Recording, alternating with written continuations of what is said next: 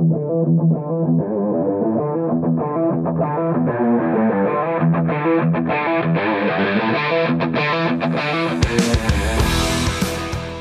to the Automotive Diagnostic Podcast. We're going to explore ways to sharpen our diagnostic skills, find learning resources, and hear from experts in the automotive field. Hey, what's going on, automotive world? Welcome to another episode of the Automotive Diagnostic Podcast. My name is Sean Tipping, and I'm going to be your host.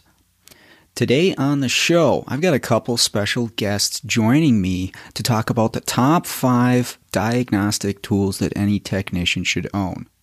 Matt Fonslow and Matthew Skundrich, they've both been on the show before, so you should be familiar with them, but these two guys are top-level experts in the field, and they've got some really good input on the diagnostic tools that are going to help you the most. I'm going to throw a few of my favorites in as well. Of course, we agree on a few of them, and we decided that it shouldn't be a top 5, should be like a top 50. So there are a number of tools that are mentioned here, along with a couple other topics like ADAS and new parts that don't work right out of the box. Really great talk with these two guys. I enjoyed it quite a bit. Hopefully you will as well. So with that being said, let's jump right in. Do you guys have your 5 tools ranked 1 through 5, or you just have 5? Frick, I'm going to make them up as we go. I don't think I would. All right. And I agree. I'm kind of probably making this up as I go. I'm going to be like Fanslow said that. That's a good tool. I'm adding that to my list. I did have a question about the 5 tools. Yeah. I'm running out of Buncher Crunch already. We didn't even start yet. This is a problem. Fanslow's like, why are you eating that garbage? I wish I could eat that garbage. Listen, I don't eat that garbage. It doesn't seem to help. Listen to me. Are you married? Yeah. Did you agree till death do you part? Somewhere in there, I think. I wasn't paying attention. There's something about death. For better or worse, in sickness and in health. Right? Oh, she hasn't complained. Right. So okay, you're married. You ain't got nobody to impress. Just enjoy your food and move on. Yeah, my ego.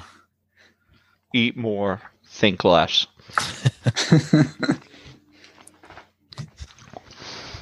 My wife makes fun of me all the time because I always tell her, like, why are you putting makeup on? You don't have to impress anybody at work.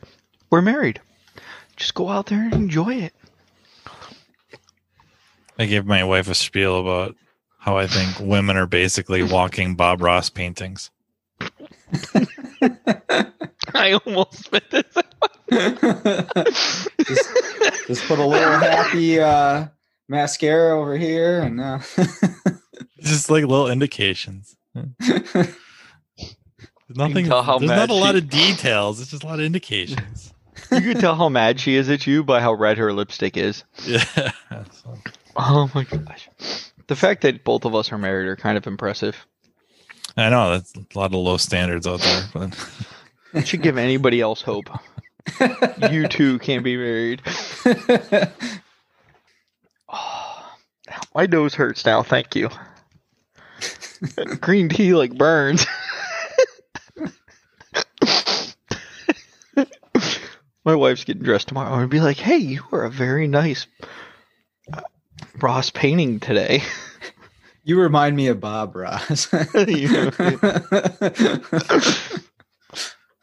I feel like there needs to be an extra thing of eyeshadow on this eye. Just this one. Some indications of big eyes. Some indications of rosy cheeks and big rosy cheeks and smooth skin. Just...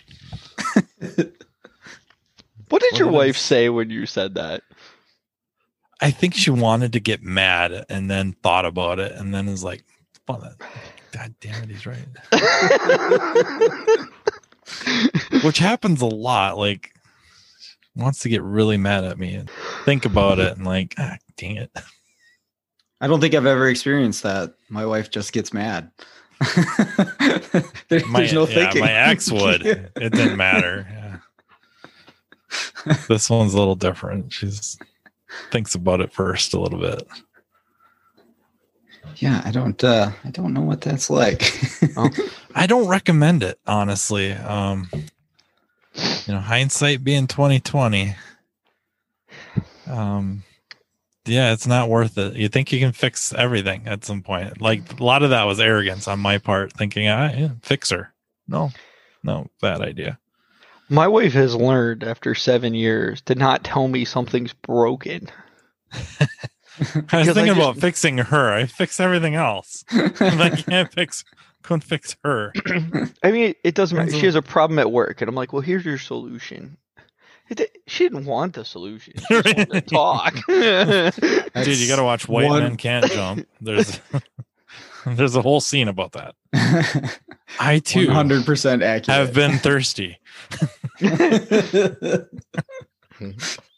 I'm like, this isn't an issue. You're going to solve it by A, B, and C and move on. And she's like, no, I'm not. And I'm like, yes, you are.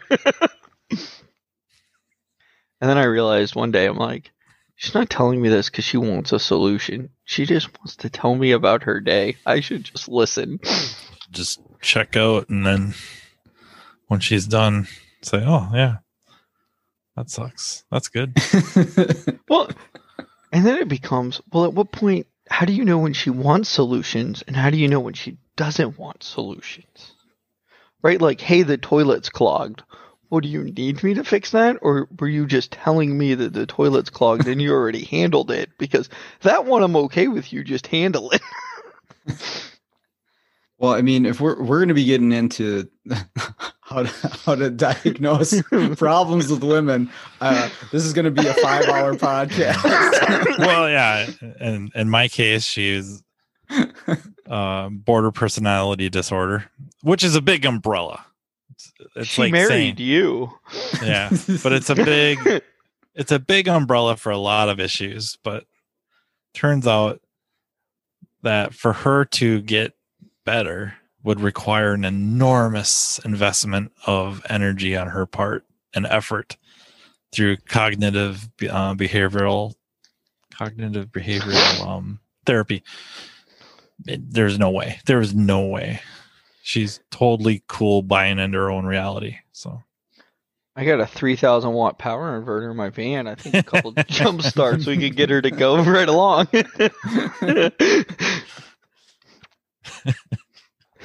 She can't talk. Yeah, it's an improvement. Let's go. Here's the money, Doc. Thanks. I haven't found out what I did wrong in 6 weeks. She hasn't complained at me since her last treatment about underwear being on the floor. It's a miracle. Oh my gosh. So you're done with school, Sean? Yeah, last day was today. We wrapped her up. There's virtual graduation tomorrow, which I don't think any of my students are going to be going to, but we had a little thing for them in the shop, and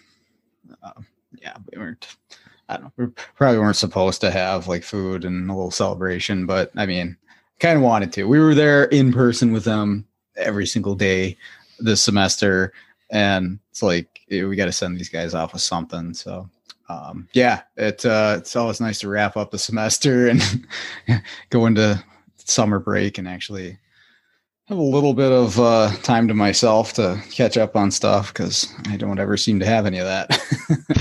Free time? Yeah. Well, it's all going to be house projects and things I've been putting off for the last 9 months. That's my next month at least, is catching up on that stuff. I think my wife is ready to shoot me if I tell her I'm going to spend all night working on that van one more night in a row. It has been the never-ending project of projects. Coming along nicely, though. Those drawers are it looks nicer than inside my house, but it's not. Yeah, I'm enjoying the drawers. They're nice. I got 3 sets done. Got 1 more set to make. The wiring's all in. I put a fake ceiling in, insulated the roof, and put a fake plywood ceiling in. And then I put a bunch of recessed LED lights. My dad's like, how bright are they? I don't know. They say 9-watt LED. How bright could they be? It's only 12 volts. I put 5 of them in there, and I turned it on. I was like, whoa, welcome to heaven. Christmas vacation. Dad's like, you might want to turn one of them off. I'm like, why? Somebody goes rob me, I'll just turn the lights on. It's like a flash grenade. It's flashbangs, yeah.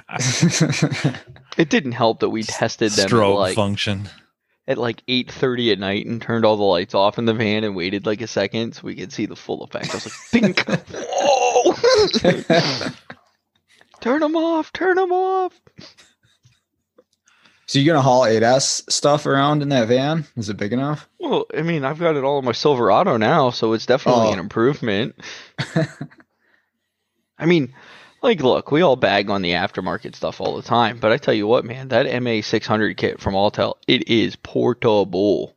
I will say that they didn't have the cool little travel totes that they sell now for it, which are ridiculously expensive. Maybe if somebody's cool and listening, they'll find some extra travel totes and mail them. But I don't know. Yeah. With my kit, I don't really have any complaints. I mean, other than if I don't have something, which is fairly rare, although I know the time's coming, I'm going to get burnt. That Kia I had that ran into the coding issues and all that. Oh, yeah, I just did a 2021 yesterday. Yeah, it ends up being a dynamic cal, but Autel might lend you to believe there's a static using there's a reflector, but it's all black. It's not the mirrored one like for Volkswagen. Oh yeah, I have that. It's a big flat piece of steel. Yeah, they insinuate you can use your mirror, just don't tell anybody. But you know, they tell you that's what to use, and it ends up that would not be what to use at all. You'd be better off using the Toyota to do the static portion. But you end up, you just level the stupid sensor and you go for a test drive and it goes. It took a little while, but it finally went. The shit part was the whole coding thing, and Kia's going to refund me my money because J-Box should have worked. Hyundai never will because they won't answer their support. So just know. I had a 2021 Hyundai Sonata that got a new front radar, and it needed coded and aiming. And as the guy told me, we put a new radar in this, I was like, oh. If Fanslow's story comes true, I'm in trouble. And I went in, got the as-built sheet from the OE site, looked up all the options, went into my Autel, edited it, hit OK, made sure the tablet was online because it's got to be online, and it said coded successful. Son of a bitch. And then what's really interesting is that one, you have to get the 2-digit code at the end of the radar, and you type it in. Then you have to aim the radar to that angle. So mine was like negative 1.2 degrees. So then you aim the radar to that. Then you put your triangle out there, which I happen to have the OE triangle for Hyundai Kia because it was a little bit different size, so I bought it. And it's probably the coolest one other than it goes on a tripod, but the little plumb bob that falls down from the triangle makes it so easy to set on the point. I put it out there, hit calibrate, and it was like, ding, ding, done. Nice. So I was like super excited that it was quick. But yeah, I was really worried it wasn't going to work because of your story the other day. But it worked. So nice. 2021's work. You guys were talking about reading directions before we started recording. I mean, how's anybody going to fix this 8S stuff in 10 years? I mean, you got to read all of that stuff and understand and actually do all those steps. You want to talk about some stupid instructions? Go look up a 2020 Toyota, I don't care what it is, Corolla with a round view. When you print it, that PDF is 72 pages. Jesus. and as you're thumbing through it, you're like, yeah, I'm pretty thorough at reading everything. Yeah, I'm not reading this. And you just go behind you. You're just like, because it's stupid. You got to like put tape in certain spots. It's like, oh, it's really dumb. Like the ISTA installation guide, right? Yeah. And then Nissan's another one. They're a round view. Oh, put a string down here. Measure 3 inches from the wheel. Put a string down. And then if you don't get a later car and you're doing an earlier one where they didn't modify the directions to tell you to use a strap, and you put a string down and you go and look at your camera and you're like, You can't even see the friggin' string in the camera view because you actually adjust the bird's eye view through the radio, right? So Consult tells it, hey, we're going to aim this camera, and then it shows that one camera, and then you adjust it and you check it on the radio screen, and then you adjust it and you check it again, the image, the way it looks, and how it, because you can rotate it, move the X and the Y so it's aimed just right. Okay. Well, the first one I did, it said to use string. I'm like, I have 20/20 vision, and I can't see the friggin' string in the screen. This is dumb. And I called somebody, and he's like, you know that nylon chair strap that you used to have when you were a kid, and once in a while you'd sit in the chair and you'd fall through because the UV rays baked the chair to death? I'm like, yeah. He's like, buy some bright orange 1.5 inch wide strap and cut it and use that. You can see it real easy. And he's right. It worked great. And the thickness of the line you're moving on the radio screen, it's so wide that the 1.5 inch strap, it like covers like half the strap. So you just put it in the middle of the strap, and it's way easier to do now. But it's a procedure and a half. In 10 years it ain't gonna matter because nobody's gonna have a module to fix the car because they ain't making the modules now because we ain't got no chips. So Yeah, who cares? that's a whole nother problem. I mean, do they have guys at the dealerships that's all they do is the ADAS calibrations? I mean, to do that proficiently, you'd have to be doing it all the time to really know how to set up all that stuff quickly. The two dealerships I service that have body shops, I'm their ADAS person. Okay. Yeah, I've heard that before. And maybe it was from Matt. But it seems like I've heard this now from Baltuis and a few others that they do a lot of calibrations for dealers because it's cheaper to the dealer to have them do it than it is for them to do it themselves. And I mean, even for some of the mobile guys, you know, like Mass, I think Hype does all the Volkswagen, Audi, and maybe BMW calibrations. And he hates BMW with a passion, but it's part, you know, they bought that alignment system from Hunter, but it's blue, the vague style. It's all set up, ready to go. So that's almost his life, is sitting there doing them stupid calibrations all day. Like the one Ford dealer near me, when they have to do a 360 camera, the body shop has the space and they don't. Well, none of their techs want to sit there and use the body shop because they don't know anybody. So the service director just calls me up, hey man, can you come out today and do this? And sometimes I'm like, nope. Some days I'm like, oh, I'm already here, bring it down.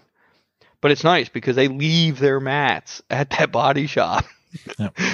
So I don't have to worry about having a mat down there because they're there. Because that is one tool I don't carry with me is the Ford 360 mats. Them suckers are big, they're heavy, they're big, they're heavy. But I mentioned they're really big and heavy. Yeah, I don't have them yet, but I'm waiting to be burned by not having them. You know what's funny? I serviced that Ford dealer, and I've maybe needed them 5 times in 7 years. That's not including the ones that, like, the dealer sends me, right? But I mean, like, other shops. What's interesting is my wife has a 2020 Ford Explorer ST. We got it because great deals on cars during COVID. And I had to go do a 2020 Explorer Platinum radar and camera calibration, around view camera calibration. I loaded the mats in my truck. I drove down to the shop. I'm all excited. I'm going to use the mats. I get there. It's a dynamic around view now. Like, you son of a biscuit. Now, what's funny is the Explorer is dynamic, but the Expedition, the Navigator is not. Huh. So it's really weird. Like, I was like, what? Because then I had to go do an Expedition somewhere, and I'm like, oh, it's a 2020. It's on FDRS. No big deal. It's the same system as the Explorer. I drove all the way down there, didn't have my mats, and I was like, you freaking kidding me? I need those damn mats. So, but I will say the dynamic absolutely sucks.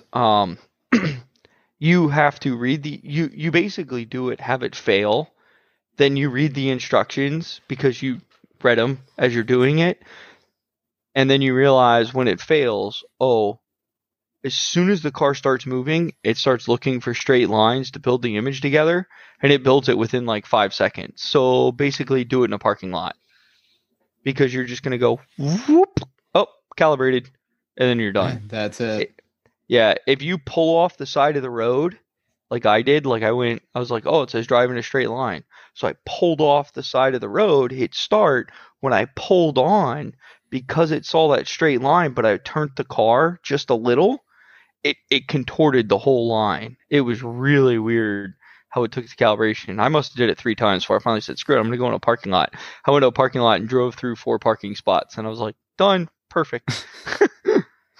So is that how you see most of those going, is where the vehicle is going to be able to calibrate by itself? Tesla is the example to follow in the world of ADAS, right? Because everybody thinks they have this great level 12 autopilot where you can sleep, and realistically it's just level 2, but we can discuss that later. But Tesla now, their new cars, I mean, the customer can calibrate them. It's right in the radio. I'm torn about it. I would have said everything will become dynamic, but it's like the manufacturers just keep coming out with more and more static. And my understanding is because while the US and maybe England and some European countries all have roads and whatnot that are suitable for dynamic calibrations, there's many, many, many, many areas of the world where that is not reasonable. Therefore, that's why they need the targets and the static cals. But I don't know. It's such a... Some people are going more dynamic. Some are bringing out more static shit. And it's... Well, look at FCA. FCA is going more static. Right. It's just like... I don't know what to believe anymore. I just figure whatever happens, happens. I think they're all going to have both. Look at Toyota. Toyota forever was static, static, static, static, static. Yep. Now Toyota in the 2021s, they have static with a triangle, static with a flat plate, and dynamic. So that black square you were talking about earlier, that's also for Toyota now. Oh, wow. So... I mean, depending on what equipment you want to use, you have 3 different options for Toyota. Now, I've heard, I haven't tried it because I got warned. If you hit the dynamic button, you're driving that SOB for at least a half an hour, 45 minutes, so don't do it. Okay, I won't do it. I guess I don't mind. I like the ones that have some sort of indication of learning. Not like a fucking Kia, not like a Ford. Kia tells you, and so does Hyundai. But you exit out and you go into live data, and it'll tell you progress. Okay, yeah. But Mazda doesn't tell you. Ford tells you on a lot of them, but not all of them. Right. Mazda is the best. Calibration failed, but all the lights are off. Right. And then you find the TSB that says, "Oh, if it says calibration failed, it probably worked." It means it passed. Yeah. Yeah. Test the system. Well, wait. How do I know if it failed? Oh, the light doesn't go off. That's how you know it failed. Can you fix the software? People are getting their asses handed to them on those, and who could blame them? But still, yeah. Whatever. Well, and then like I do a lot of glass calibrations for a glass company, right? And Safelite runs all the insurance claims, and in Florida you get free windshields if you have full coverage. So of course he does a buttload of calibrations, so I have to do a buttload of calibrations. Well, now they want a pre-scan, a post-scan, and something showing that the windshield completed calibration. Well, apparently they did not accept that I took a picture of the dash with the lights on and then took a picture of the dash with the lights off. And they're like, no, we need the scanner to tell us. And I'm like, look, the light was on and the light's off. I don't know what to tell you. That's what the TSB said. So then I sent them the Mazda TSB, and the lady's like, well, we don't accept this. The hell you mean you don't accept it? It's from the OEM, And the best is if your scan report doesn't say pre or post, they reject it too. So now on my, if I do a Chrysler, because it just says health report, they're like, well, how do I know if that's a pre or a post? Well, one says 10:30 in the morning. The other one says 10:45. Let's just oh no. Now I take my PDF and I slap the word pre on top of it. but I don't know how else to make it work. And the problem is it's the aftermarket tooling that's screwing everybody. And I'm not saying the aftermarket tooling is, it's actually kind of nice, because if you have the Autel system, you can type in an RO number, and then it records your scans, puts it as pre, and then you back out, go back in, and you do your ADOS calibration, and then you do your post scan, and what it does is it generates, oh, these were the codes that this technician had when he first started. These are the buttons he pushed and why he did this calibration. This shows calibration success. Oh, and here's the codes afterwards for them, right? So the insurance companies like went to Autel and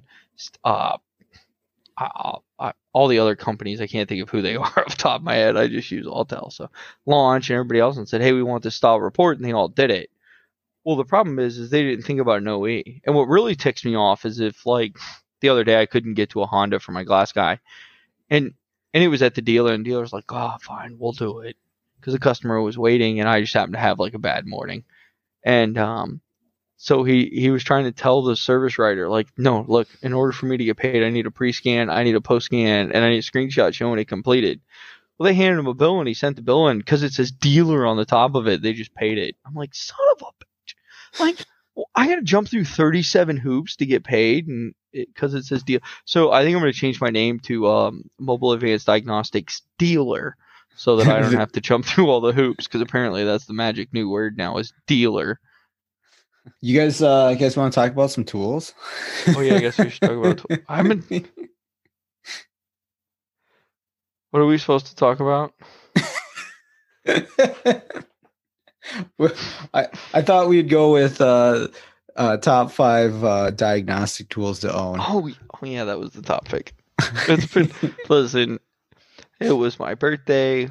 This is how the week started. May 9th is Grandma's birthday. May 11th is my birthday. May 12th is my mom's birthday. We had Mother's Day in there. It's been a rough week. I think Fanzo fell asleep. He hasn't moved in like a minute. Oh wait. I thought it was frozen at first. I know. I was like, he's not. Get the defibrillator. Get the defibrillator. But yeah, I thought we could just list off some top 5 tools, diagnostic wise, that would recommend. I don't know if the right way to put it's everybody needs to own them, but what's most important as far as all right, diagnostics go. I'm going to name the number 1 tool that you must have, and I take with me on every job, and when I break it, I instantly stop at Napa and buy another one. Okay.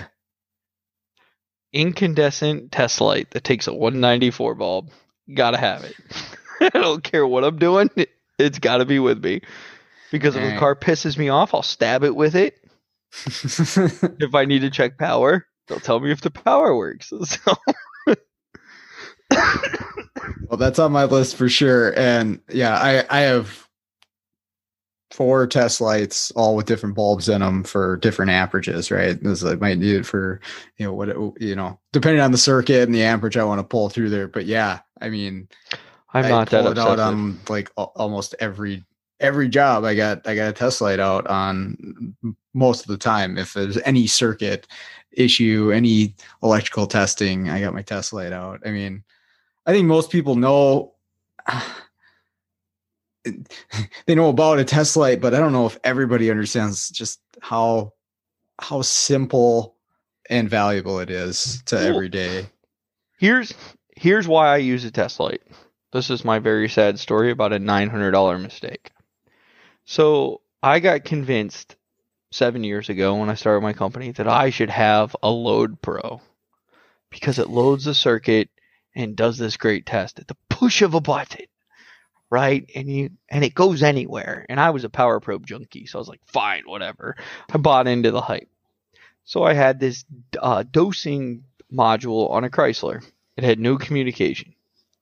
So I got my Load Pro down, checked back probed into the power wire with the module still attached, mind you, and hit the button, and the voltage didn't drop on the power side. Okay, it's good. Did the same thing on the ground side. Okay, so I have power and ground. I with my U-scope, scope my little can lines real quick. Oh, yep, must need a module. I get a new module and plug it in, and I have the exact same problem. I'm like, what? And there's something wrong here.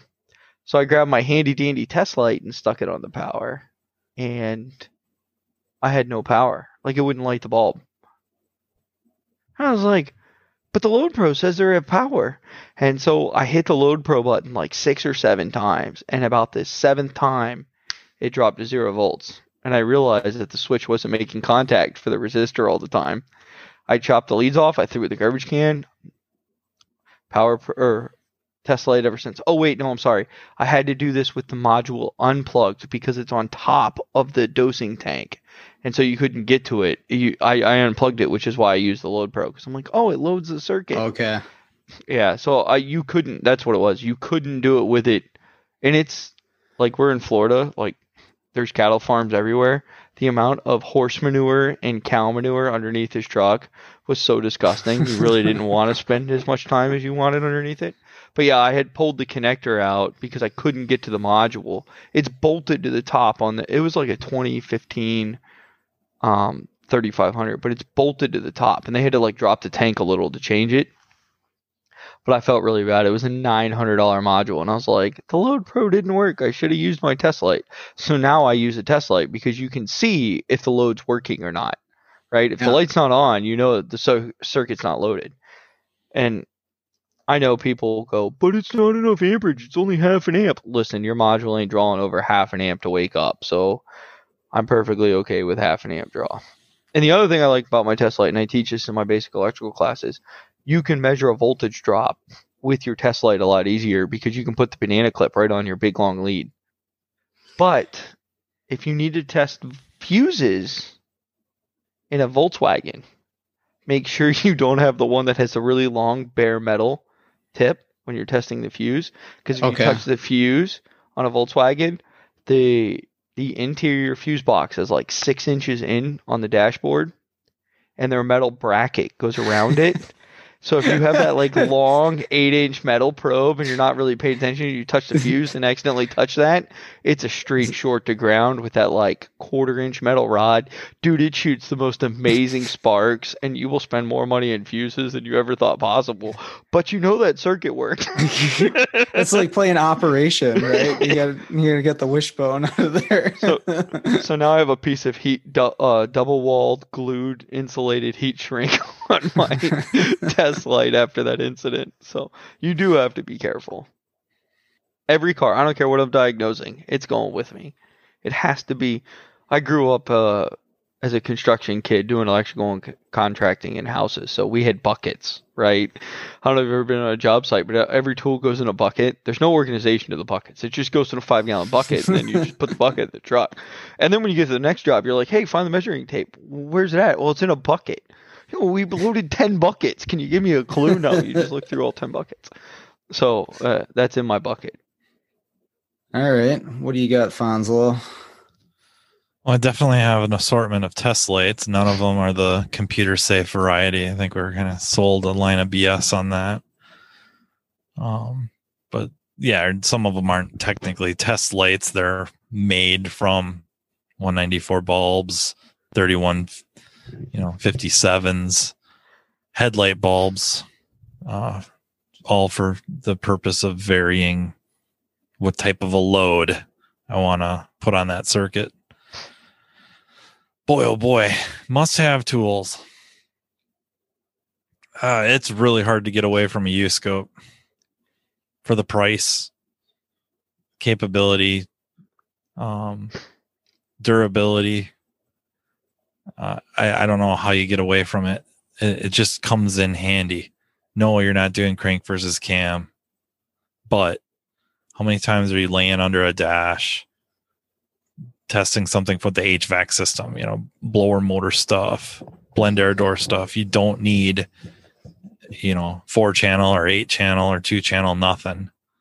That little, just really handy, easy to get to, easy to operate with one hand. Tells you what you need to know.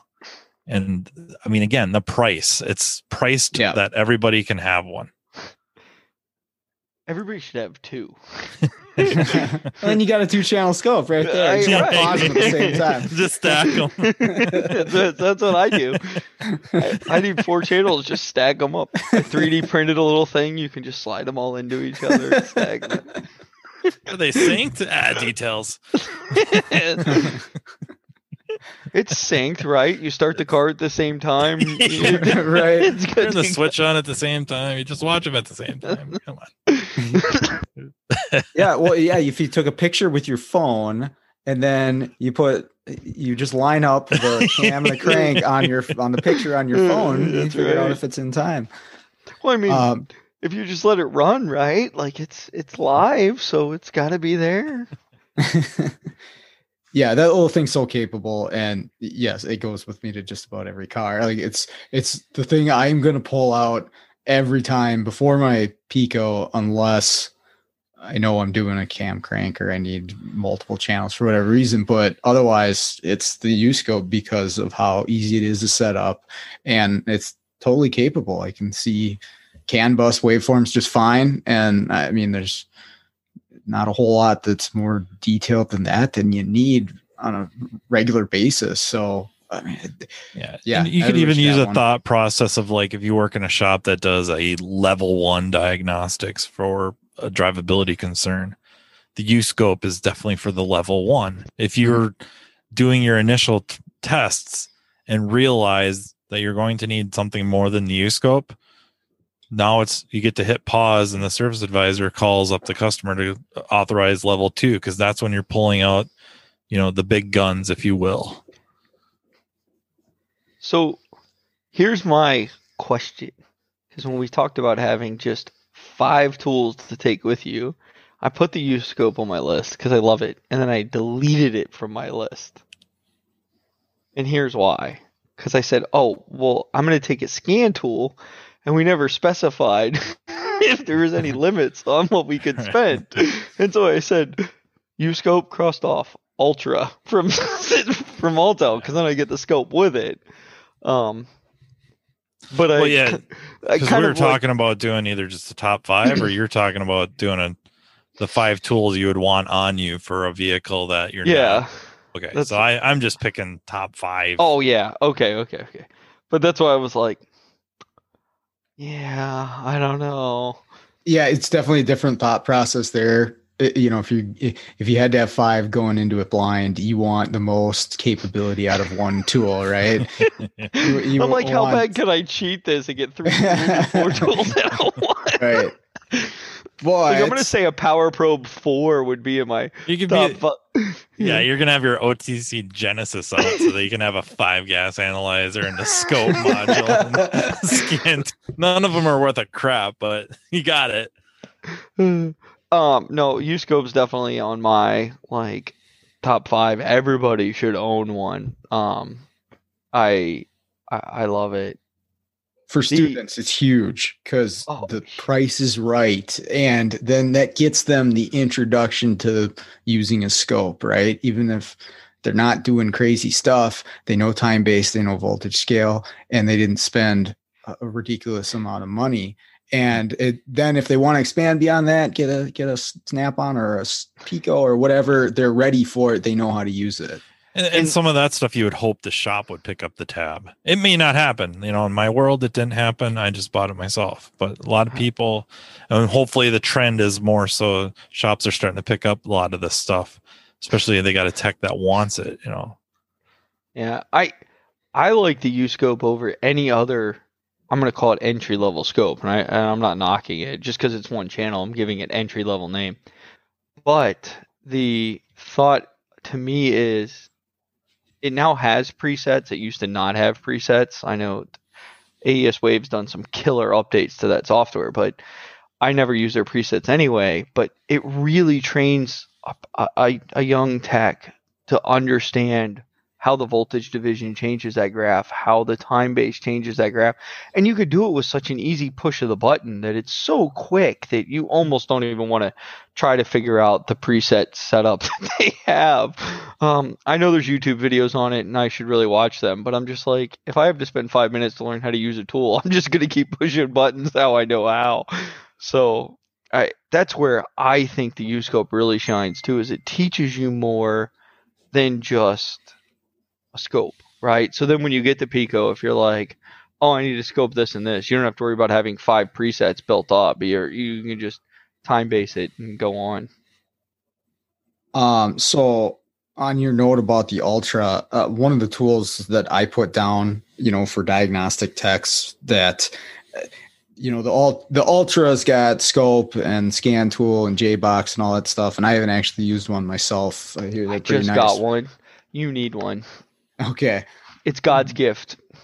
But my other one isn't Autel. It's the IM608. And the reason for that is just all that you get with that tool, right? You get an Autel scan tool, which is pretty capable on a lot of stuff. You get the JBox, but you also get the programmer with it, which maybe not is for everybody, but you're getting it along with everything else. And now there's, some ways that you can learn about this stuff and add just another piece to what you're capable of doing. And it's a lot in one tool.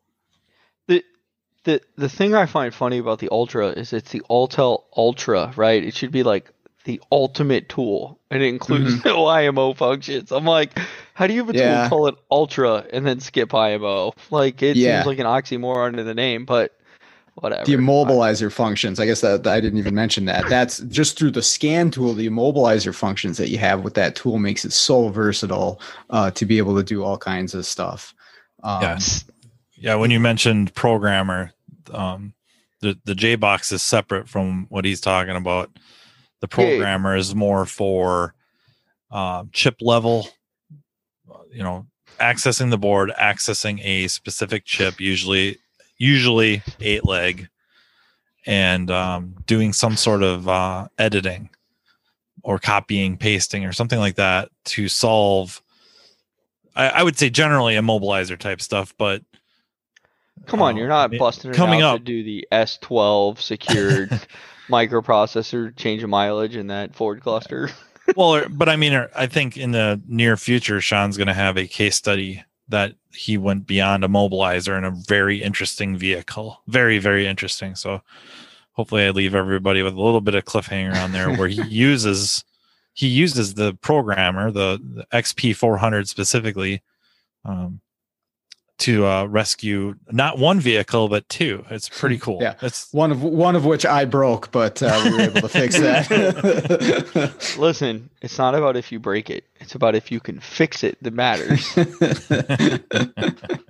There's a group on a locksmith group I'm in on Facebook, and it's a bunch of people that basically invited me in there because they ask me programming questions about J2534 all the time. And they know I know that, and they know I suck at keys. Well, one of the guys posted, how do you know if you're an elite locksmith or not? My comment was, you're elite enough when you know to say no to a job because you'll just screw it up, but then enjoy the phone call after somebody else screws it up for you to come fix it. And somebody's like, new business model for 2020. Because there's a lot of jobs I turned down, right? Like, I can do a BMW FEM job, but I don't want to, right? I can go do an ADOS job and make the same amount of money and have a lot less risk. And so I'll be like, man, I'm just too busy to do your BMW key.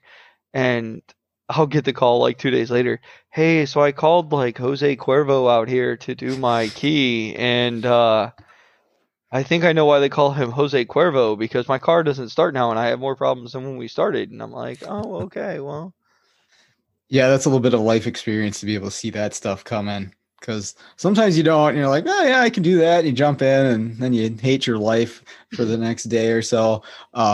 But yeah, when you get to that point, at least you know ahead of time, like, this is not what I want to end up doing with my day. At least then have the wherewithal to say, yeah, it's okay. I got a lot of stuff going on. I can't take that one right now.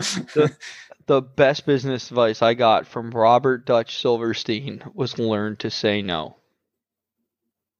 And it has been the best moneymaker of all time. Because by not saying no, if I would have taken that job, sure, I could have done it. But would I have missed other jobs? Well, yeah, there's a good probability of that. But then if that job goes south, how much did it just cost you? And that was one of those things where I was like, At first, I thought he was an idiot, and then we talked about it more, and I'm like, dang it, why are you always right? I say it's because he's old, but that's... Anyway, back to tools. So the 608, yeah, I don't know. I have a scanner on my list for like top 5 tools everybody has to have. Like, I feel every tech should own a scanner. I know the shop should provide one, but I feel like every tech should own one. And I'm not talking like the tech should own an Ultra, but the tech definitely should own like a 906. Or the Launch X431, or the new Top Don that's out. I can't think of it. I think Phoenix Plus. The Phoenix, it's pretty reasonably priced. It's pretty good. It's based off Launch. Well, yeah, and they got that. I mean, I think it's a pretty screaming deal.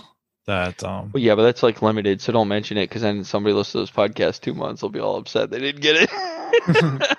You should be listening to it all the time. That's right. You gotta download it. Once right Sean away on puts it Monday. up, you guys should be listening to it. But there's a couple vendors that you can buy the Top Gun Phoenix Plus with unlimited free lifetime updates. Yeah, tell me about that. I saw you post something. I haven't. My heard of this tool 608's that before. way. I had a Launch, and I don't use it all the time. It wasn't my first grab or Alltel's anything. better. It wasn't my first grab, but it's one of those things where you buy stuff because maybe just maybe you get that car in and you kind of go through whatever scan tools you got and it doesn't do it. So now it's one more before I have to, depending, again, this is always like car line specific. Mm-hmm. What is the BS level in getting the OE tool fired up? Whether I have the OE interface or I'm using a JBox, sometimes it's a lot of pain. Yeah.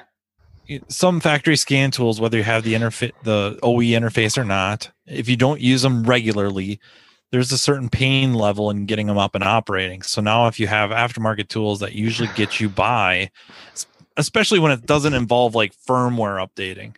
Mm-hmm. It's calibrations or tests or data stream type stuff, PIDs, that you kind of start loading up on different types of aftermarket tools that are stronger on certain things than others. And I bought the Launch off Amazon to plug holes. It was inexpensive.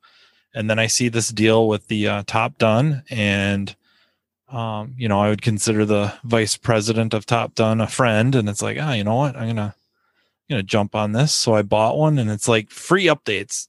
I'm going to pay this thing off in a few years based strictly off updates. If the updates were $500 a year, I've made my money back in 3 years. Sure. And so I went for it. We're supposed to update our scanners? Come on. And then I sent Justin Morgan my Launch. So I got my 608 with lifetime updates, and now we're on like year 3, and I'm like, this was the best money ever spent.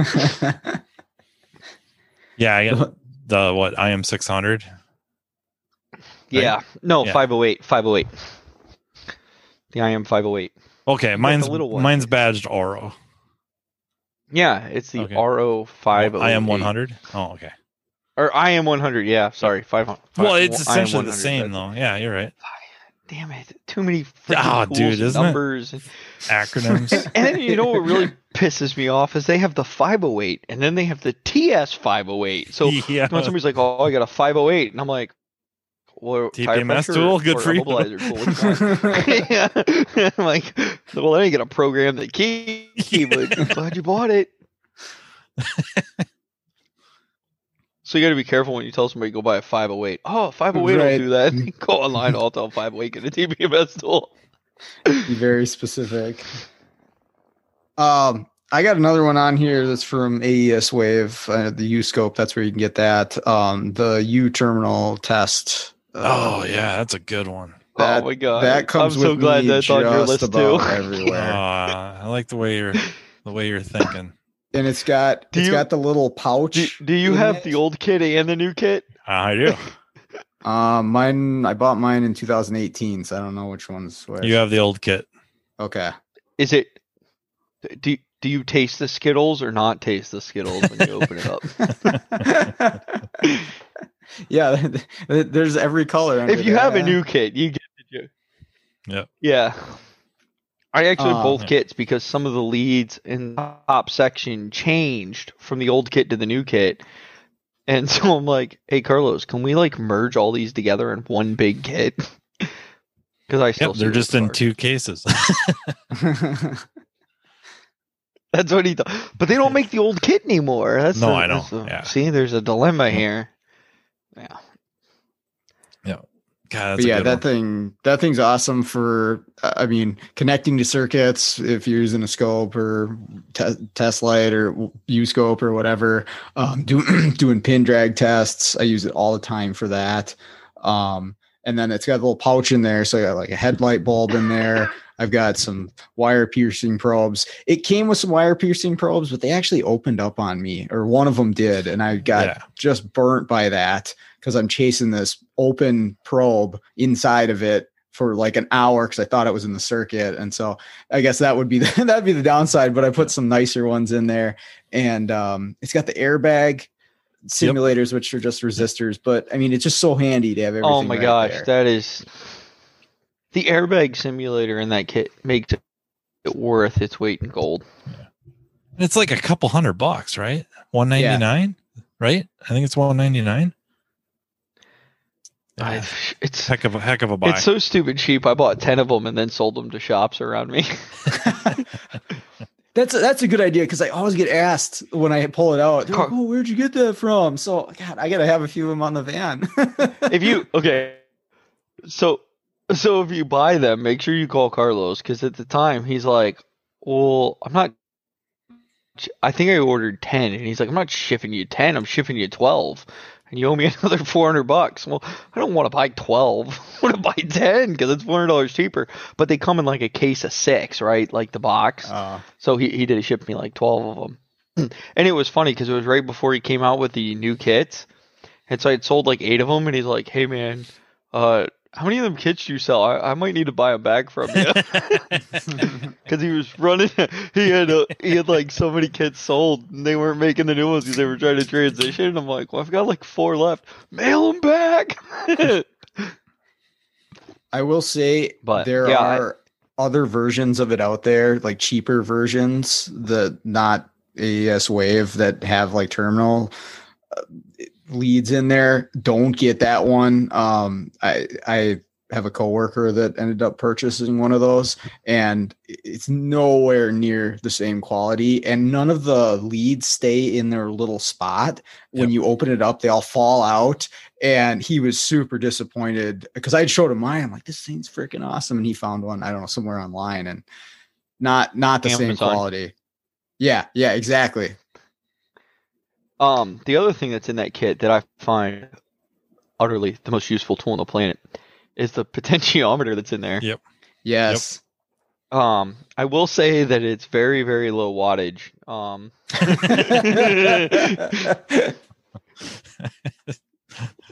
Carlos has been nice and warrantied out 2 of them so far. I had an AC system that had a direct short, and I was just like, oh, this pressure's through the roof. Wonder if the sensor's bad. I didn't even bother to check for a short. Then I plugged that sucker in. It was poof. I was like, I know what's wrong with this system.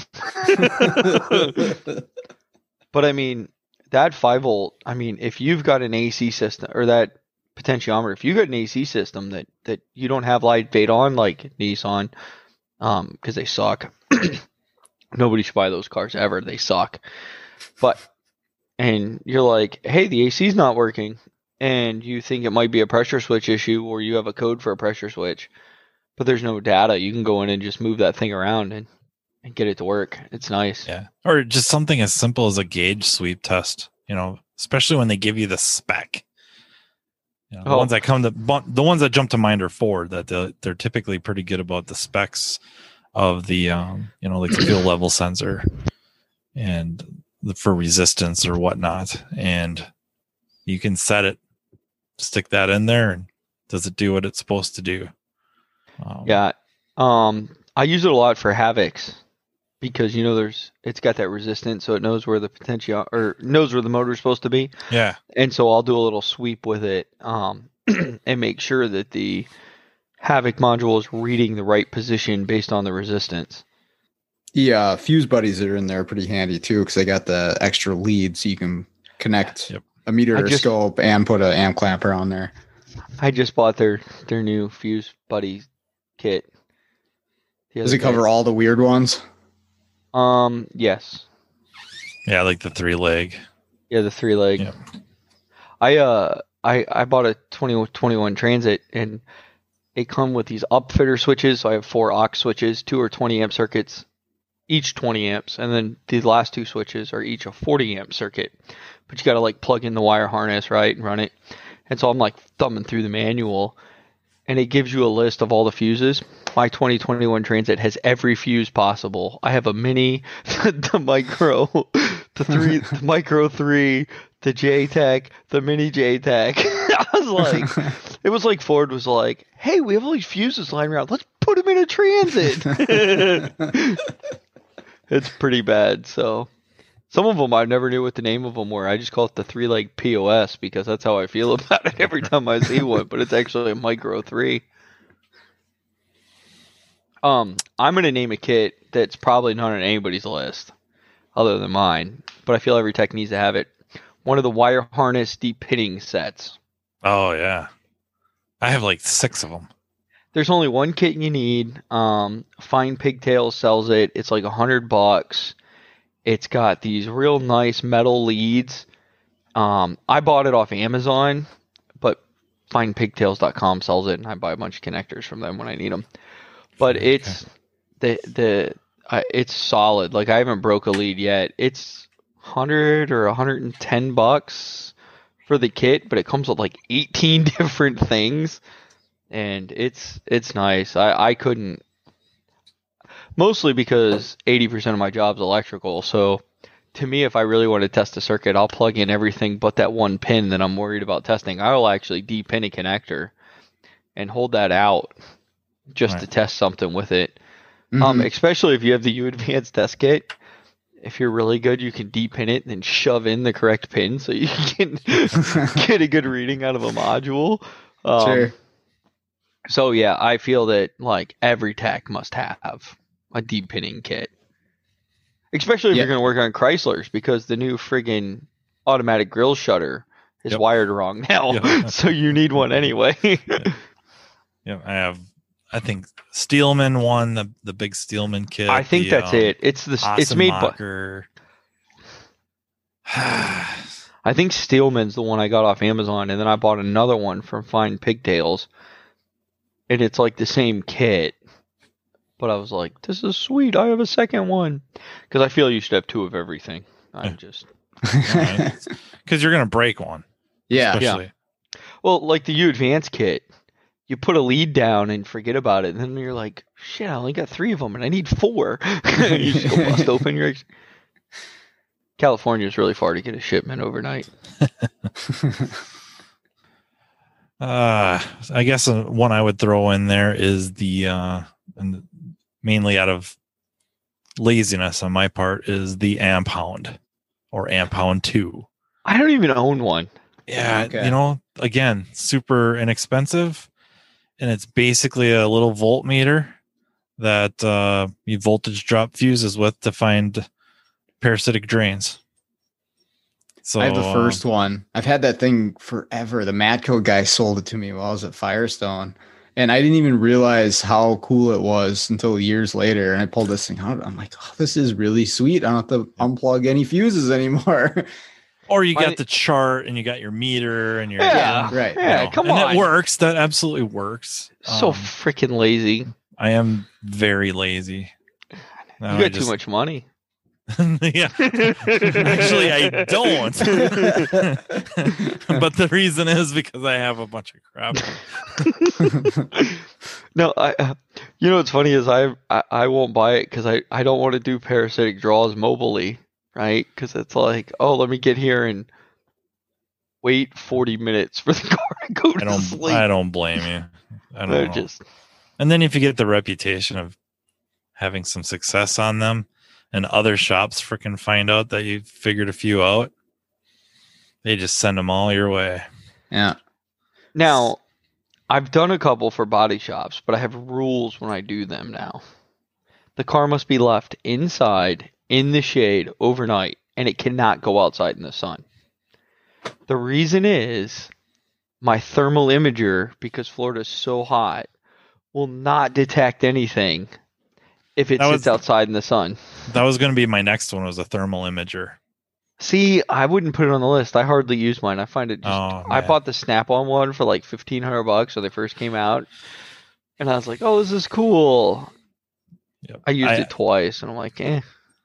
Yeah, I know it's almost like the Ford Chevy debate. I don't know that the Snap-on one is really in the debate, but I think some of those Seeks, and I think the Autel imager is pretty darn good. I don't have one. I don't have an Autel one either. Yeah, I would like to just see it in action. I got a FLIR that it's one of the smaller FLIRs. I mean, it works. I like it. The screen's smaller, where the Snap-on and I think the Autels, the screens are fairly good sized.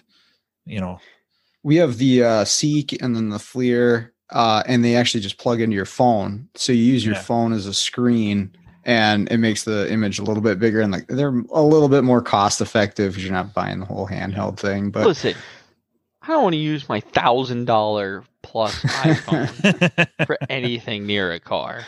I still have an iPhone 7, so I don't care if I drop it. But it's it's one of those use your imagination, and not to take away from, or steer this away from what Matt was talking about before he mentioned thermal imagers, but it's kind of one of those use your imagination.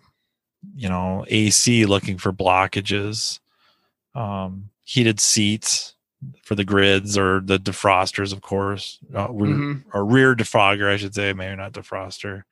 And then, if you can let a vehicle with a parasitic drain sit overnight in the shop, and it can kind of get to a nice, thermal equilibrium, then you can go in there with that. And a lot of times, not all the time, but a lot of times, man, you can get some pretty good direction on where to go, where that parasitic drain, especially if it's on the heftier side. Well, I'll say the opposite of Matt. Up here in Minnesota, 9 months out of the year, you park it outside. Then you'll find that real quick, because anything that's above freezing will stand out pretty quickly. On the note of parasitic draws, though, one tool I love having, just it's so small. It's like the Snicker bar sized amp clamp that just has the readout on the front, and it has leads for it to be a voltmeter. But man, do I just love having that thing to clip around wires real quick. One? You use the ESI one, or is it? It's a $40 one off Amazon, and it's not super accurate. It floats a bunch, but for quick measurements of amperage, it'll do all the way down to milliamps, and it's just super handy. And if I need something more detailed, I'll get out the amp clamp for the scope. But because I think the ESI one, I think, is fairly inexpensive as well, suffers from the same issues, but otherwise, to get the accuracy, you have to have that fairly good sized jaw opening, and you're using the freaking Pico 30 amp, not the red one, the black one, the $500-$600 one. Or it's made by, I think you can buy a badged Fluke, Meter Man. There's another one I should know, but they're ultimately all the same clamp, and they have about a 1 inch or 3/4 of an inch probably jaw opening, but they're accurate down to 15-20 milliamps, and they don't really float. It's just a little bit of ching. That's not a little bit of ching. That's like a week paycheck. It's like, be honest here. No, it hurts. It doesn't hurt. It's 1 out of 52 weeks, 1 out of 52 paychecks gone. Yeah. Do you ever go to buy a tool and realize, like, man, this is like 4 paychecks? Why the heck am I buying? I try not to think about that. I agree. I try not to think about it.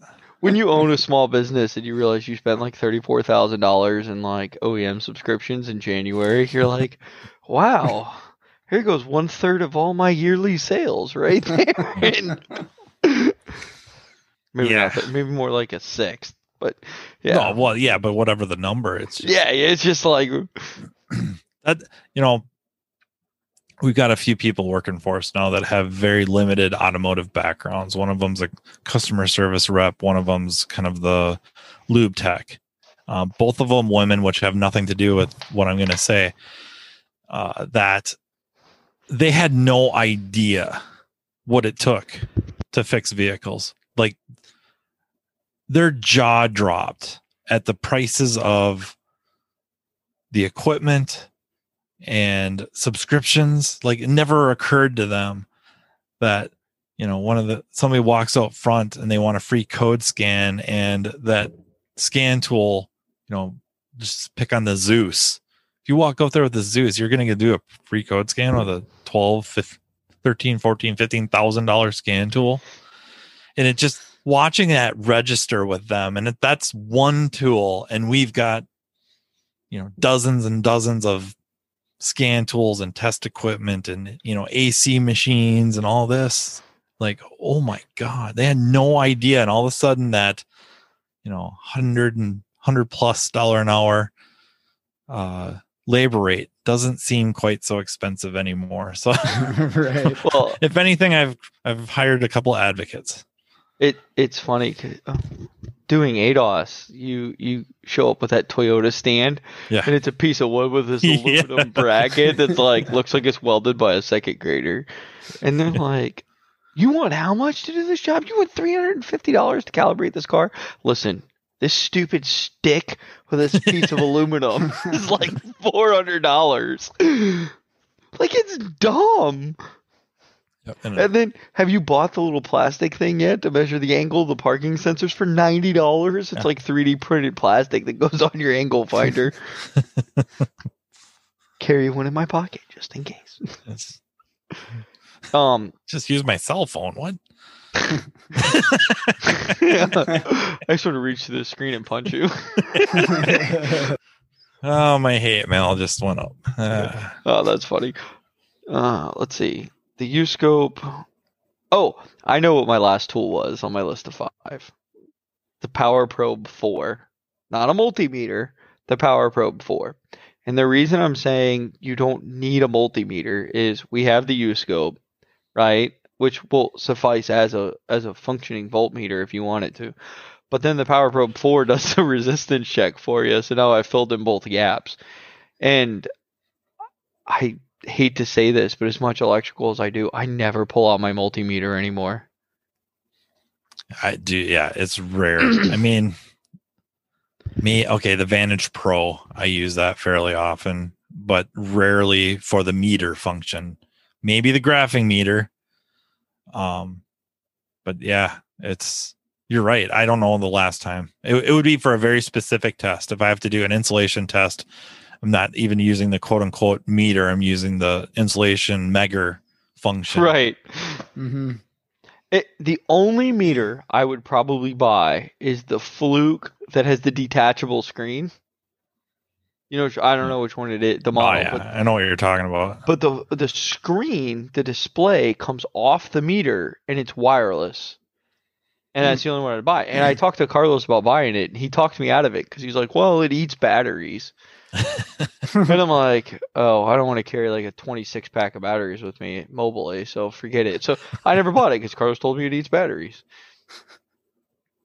But that's the only tool that I would maybe replace my Power Probe 4 with. But the downside to the Power Probe 4 is I've been through 4 of them already. So I got that Snap-on one that you can Bluetooth to your phone and use it similarly. okay, now that would be useful. And you can pick them up used.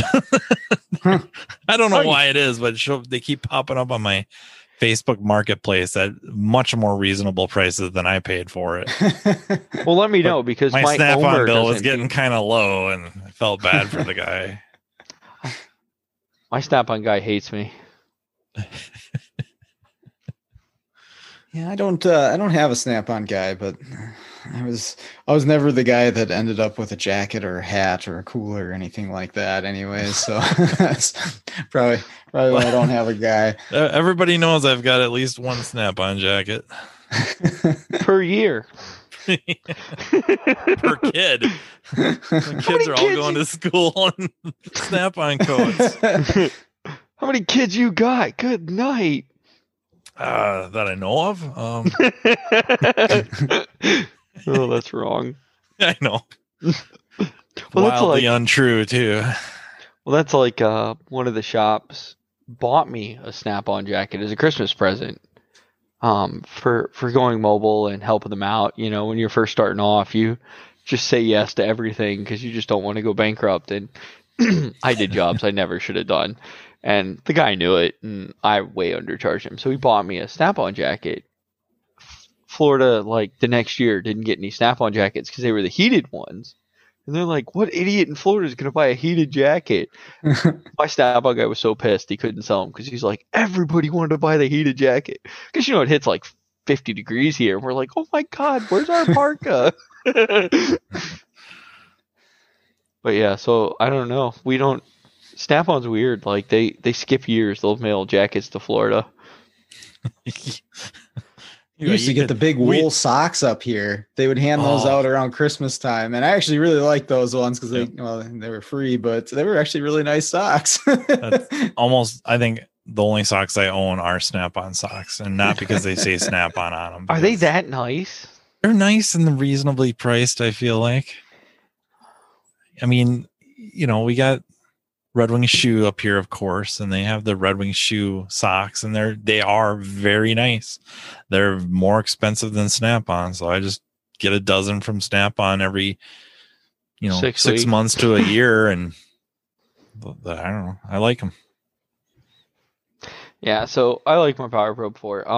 I don't know.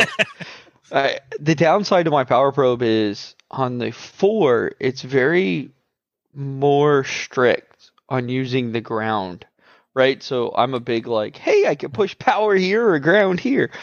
For some reason on the 4, if you ground like a relay, that feedback that comes through because you're closing a coil, right, and you get that flyback voltage, it spikes your Power Probe floor and it can break it. And you know when it's broken because when you put it on the ground, it shows minus 900 volts. Yeah. And you're like, oh, it works, it functions. You just have to now know that ground is negative 900. I don't understand why the 3 doesn't do that, but the 4 does. But it happens, and I've been through 4 of them now. I've never actually owned a Power Probe. Do you want one? I'll mail you one. Well, I've used one. I've worked with people that had one. I've never. I mean, I get it, but I never really felt like I needed one. I was just like, well, 30 amp ground at your hand at all times. You can blow up. It's just amazing. I got those retractable leads that if I need to power and ground the back of the vehicle, I just got my 30-foot coil that's a black coil thing. Yeah, those are great, except for one problem. Are they on your list? They can't be that good. No, they're not on my list. And this is why. I wasn't paying attention one day and I dropped one of the leads and the positive and the ground lead met on the ground. Sure. And before I could get it apart, I had melted 30 foot of wire on the ground. Because that definitely didn't pay attention when it was dropped where it was landing. So I kept we can't have a top 5. This has got to be like top 50. Yeah. I named my top 5: U-scope, U-advanced test kit, the LED incandescent light, a scanner, and my Power Probe. What am I? I think I'm at like 2. I said what, the U-scope and the amp hound? Oh, thermal imager, right? I kind of snuck that in there. Well, you agreed with us on the U-advanced test kit. All your stuff is. I agree with all your guys' stuff. That's why I don't like the 5 anymore. I want to go. I have a minimum 15 for this show, but it should probably be like 50. These are the tools you must have to be an A-level tech. Sean and I were talking about this one time. This is a while ago, but I don't know. I think it was on the phone. We were just BSing, and I had said something where you can tell a savvy or a bright tech who's strong with electrical by looking through their toolbox. And if you see an array of light bulbs with pigtails or leads connected to them, they're probably fairly good at electrical stuff. If you see a bunch of Scotch locks and it's the opposite. It's funny. I was putting my transit together and I had to splice some wires. I was like, I gotta have a Scotch lock here somewhere just to like make a test connection, right? Like before I start cutting into my van harness, I'm like, a Scotch lock could be great for a test. I searched my whole house. I'm like, I don't have one flipping Scotch lock. My neighbor who builds trailers for a living, I walked over. Hey man, you got any Scotch locks? Yeah, you guys can get away with it. Us, it breaks in a week. Yeah. Listen, I got called and asked if I had a scanner to do a 1993 Honda Civic today. You put a Scotch lock on a wire in Minnesota in about a week or two, it turns into a pixie stick. Yep. But it's not as sweet, and I wouldn't recommend eating it. Yeah, that green flavor is not the best. Yeah, you think it's lime, it's really not. How many times did you eat one before you realized it wasn't a pixie stick? Twice. I thought the first time I just got a bad one. But what's funny is my list of 5 is the same 5 tools I'd probably take to go diagnose a blind car. You probably do pretty well most of that stuff too. I mean, I find myself grabbing very similar stuff. I mean, I have a bag. It actually was a laptop that I bought, and it came with a black zip-up bag. And I just throw a bunch of stuff like my U-scope and my test lights and that little mini amp thing I was talking about and a few other things. So like that, I just grab, and I don't know, 75% of the time I got everything I need right at the car. I don't have to go back out to my van. It's probably different if you got toolbox in your bay, but I mean, if I'm going to show up to a car blind, I'm going with my whole truck, right? Like, we're definitely fixing it at that point. But I got one on my list here, and I don't know that I come at it from, or I guess a lot of us come at it from a mobile perspective, but I think this would be really important. Even when I was a tech at Firestone, I should have had one, is a good laptop, honestly. And it's not necessarily a tool to diagnose a car, but I mean, all the things you need that laptop for. I mean, even some of the stuff we talked about, like a JBox or programmer, but having like service info right there on a laptop under the dash or under the hood or something like that. I'll trade you an iPad.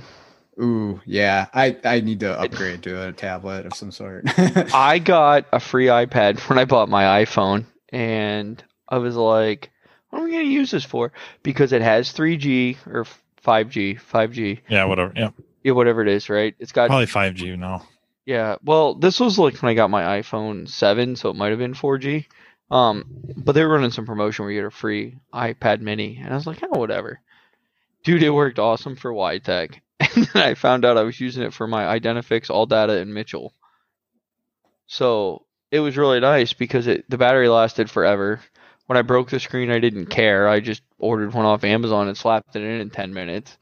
So maybe not an iPad necessarily because they're kind of expensive, but something of tablet that of some sort. Yep. Yeah, I would not do a laptop for service information. Yeah, that's actually a good idea. I mean, for wiring diagrams and stuff, I suppose that works pretty well with the touchscreen. I don't have one yet, but I'd like to mess around with a Surface Pro or something like that for that specific purpose. Yeah, the thing I didn't like about the Surface Pro was the cost. They're kind of they're for what they are, really. And then they only come with like one USB port. I'm like, really? I'm paying like $2,000 for a friggin' laptop that has no keyboard and one USB port. What the hell's wrong with you? But my wife has one for work, and I'm not going to say I've borrowed it a couple times and played with it, but it is pretty nice. Well, the Apple doesn't have any USB ports on it. Yeah, but that's what I'm saying, though. But the Apple is like $1,200, and you're getting a tablet, right? Like it's marketed as a tablet. Where the Surface is like, oh, well, it's a tablet, but it's also a PC. And I'm like, yeah, but it's a useless PC. It's got one USB port. I mean, you go to program an APIM on a 2010 Ford, and you're like, oh, I need 2 USB ports. Oh, let me go get a laptop because my Surface Pro won't work. You know? Like, it's just, I don't know. Now, if you're going to talk laptops, the only laptop to buy is a Dell 5424 Rugged. The damn thing's bulletproof. My kids dropped mine off the counter here at least 16 times. And I've ran it over with a car once, so we're doing pretty good. Jesus Christ. I have an Acer Predator that I very much like, but I haven't ran over it with a car yet. I'm pretty sure it would not last. It was upside down. The screen was on the bottom, and I didn't realize I had dropped it out of my truck, and I backed up, and I was like, ooh, that was bad. Yeah. It still works. Yeah, I've had a couple of the tough books, the Panasonics, and they're a little pricier, but they sure hold up well for getting slammed around in the van and everything. They pretty durable. So for that aspect, I like it. I would like to say I probably started the CF53 kick. At least on the 1J page, I started it, and everybody made fun of me. And then when Windows 10 came out as the standard 2 years ago, I said, oh, I got to buy something new. Well, I found the Dell 5424 refurbished from Dell on eBay. And I'm like, what? It was like $1,500 less than new. It was an i7 processor, 8th generation, 32 gigs of RAM, and like 2.5 gigahertz quad core, right? I'm like, I'm never going to use this up. Oh, and it had a 1 terabyte M2 drive in it. So it's not even the solid state; it's the M2 drive, right? And I was like, well, that hard drive alone is like $1,000. So $1,500 laptop, oh, this is no brainer. And I got it. Realized the 1 terabyte wasn't as much space as I was hoping it would be. Ended up buying a 2 terabyte M2 drive.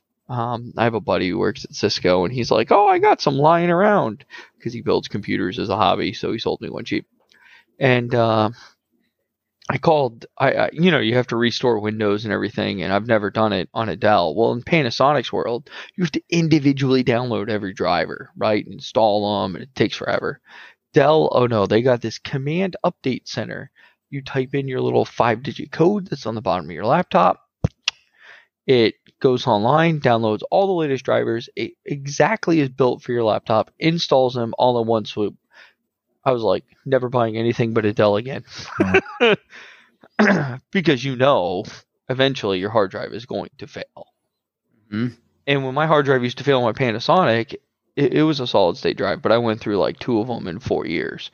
It was like 4 hours to reset that sucker. Downloading all the drivers and installing them and going, oh, wait. Which version of Intel processor do I have? Do I have this one or this one? Yeah. Screw it. Just install them all. Right? It took forever. Dell, it was like one button click, and it knows because it's almost like the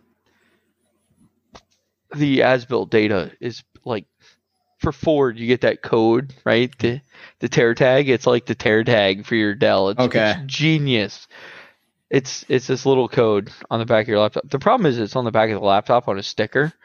So if you scrape the sticker off, you have no idea what the hell it is. But luckily, Dell was smart, and on the newer stuff now, it's actually stored in the BIOS. Okay. So now you can look up your tear tag through the BIOS if you need to. So I have found Dell to be just so user-friendly. The little bit more premium you pay for them, if you're not computer savvy, pays off. So Dell's better than Ford transmission strategy codes. I don't know how you guys deal with that in Minnesota, man, with the salt. Oh, those stickers are, if they're there, they're scratched or wiped off of there every time. I had a guy 2 days ago go, hey man, I need you to program this transmission. We put a PCM in it, but I don't understand what this is asking. The guy programs all his own stuff, but he didn't read service information. Typical auto mechanic who reads service information. and I said, dude, you got to crawl underneath the car and read this code and just type it in. That's all it wants. And he goes, oh, okay. I'm like, you don't even need me. Like, kind of walked it through him on the phone. Calls me back and he goes, hey man, you want a pro tip? I said, yeah. What? He goes, don't spray brake clean on that sticker. It wipes all the lettering off. I guess the engine had an oil leak and he couldn't read it, and so he wiped it with a rag and it kind of smeared. So he sprayed brake clean on the rag and wiped the sticker and it was gone. I did that once with my thumb. I was trying to wipe the sticker off, and I don't know, there's oil or whatever on my thumb. There goes the entire thing. I'm like, oh, come on. So yeah, into the valve body we went. My Wow. training shop spray paint the old sticker black, and then they have a sticker they put on there, and it says "in glove box," and they put the sticker in the glove box That's smart. because they've been burned too many times from oil leaks, right? Sure. Like they reuse the valve body, but want me to come update the TCM for just TSB updates. And once in a while, the computer wigs out, right? Things crash. Oh, I need to get the code off the sticker. Now the sticker's gone because oil ate it. So they just put them in the glove box now. That's not a bad idea. Oh, and then you guys got to deal with the all-wheel drive and the differential codes from the GM. Oh, But it's on the top.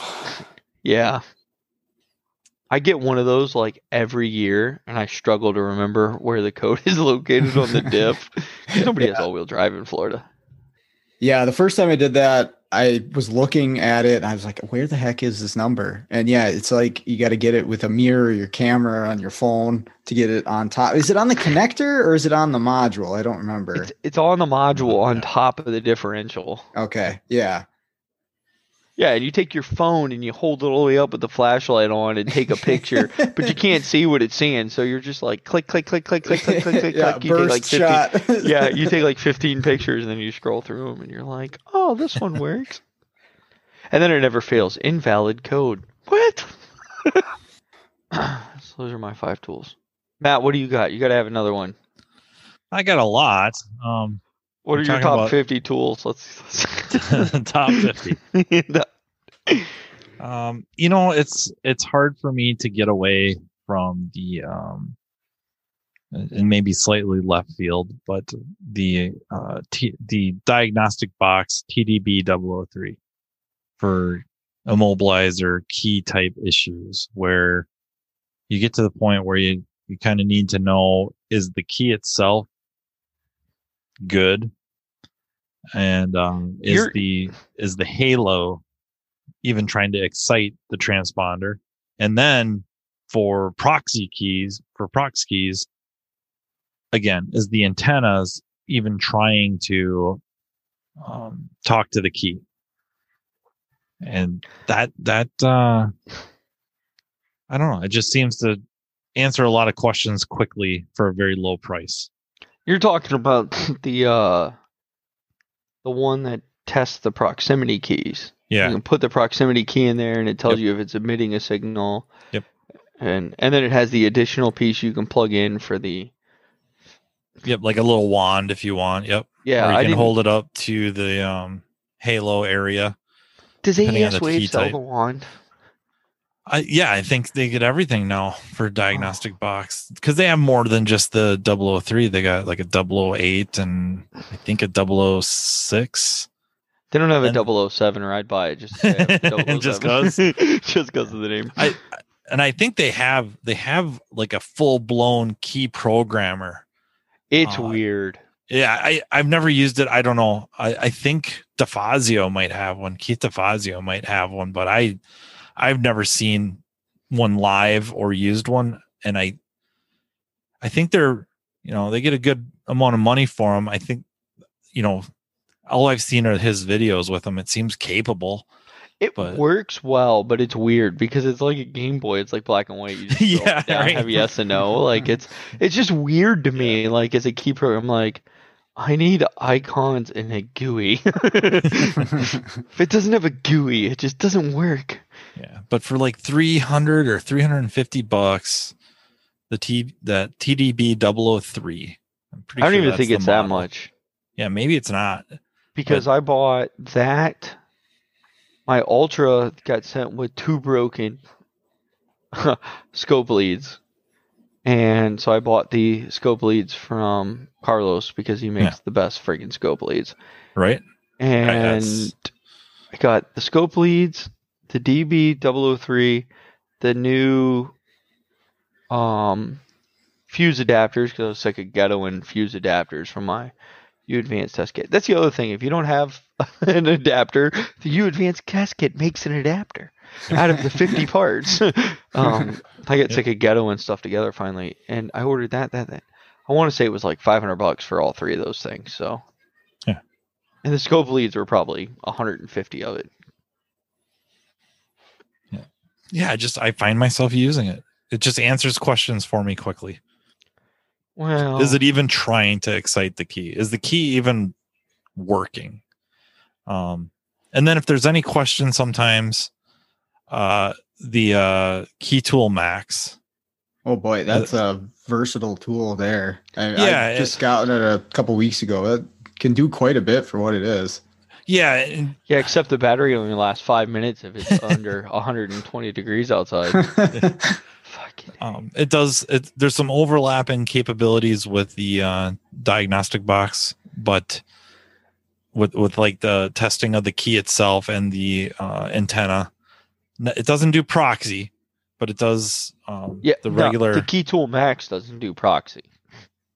Does or does not? Does not. Yeah, it does. So the Key Tool, the TDB003, the diagnostic box does proxy. The Key Tool Max does not. Yes, I was trying to distinguish that for the listener. It's an important designation. Yeah, it's very important to make sure we're on top of that, because what it does do that's nice is you can build the vehicle into the Key Tool Max, and then when you go test the key, it not only verifies that the key is good, it lets you know that it's the right key. And I'm sure I'm not the only one that runs into this, where people come in, it's like, hey, I bought these keys off eBay, I bought them off Amazon, I bought them from goodkeys.com, and could you program them? Well, let me check quick. No, they're not even the right one. Wrong chip, wrong whatever. Mm-hmm. And it saves a lot of freaking time. It just saves a lot of time. And then there's more capability with the Key Tool Max that is it resetting? Would that be the right word to use? Some of the keys. Yeah, for the remotes and stuff. For the remote keyless entry. Yeah, like they might be locked. Yeah, they'll be locked, quote unquote locked, and the Key Tool Max will allow you to go in and unlock them so they can be programmed to another car or learn to another car, whatever terminology we want to use. I actually had to wait for mine to charge so I could unlock a key. But I did a Win module and totally forgot to tell the shop, hey, if this doesn't work, there'll be 2 keys added onto that, and it's X amount more. And so because I forgot, I wasn't just gonna charge them because I feel bad. I mean, I could have, and the guy probably would have paid it, not have cared. But I just feel like, I don't know. I have my rules and I stick to them. It's probably why I'm poor.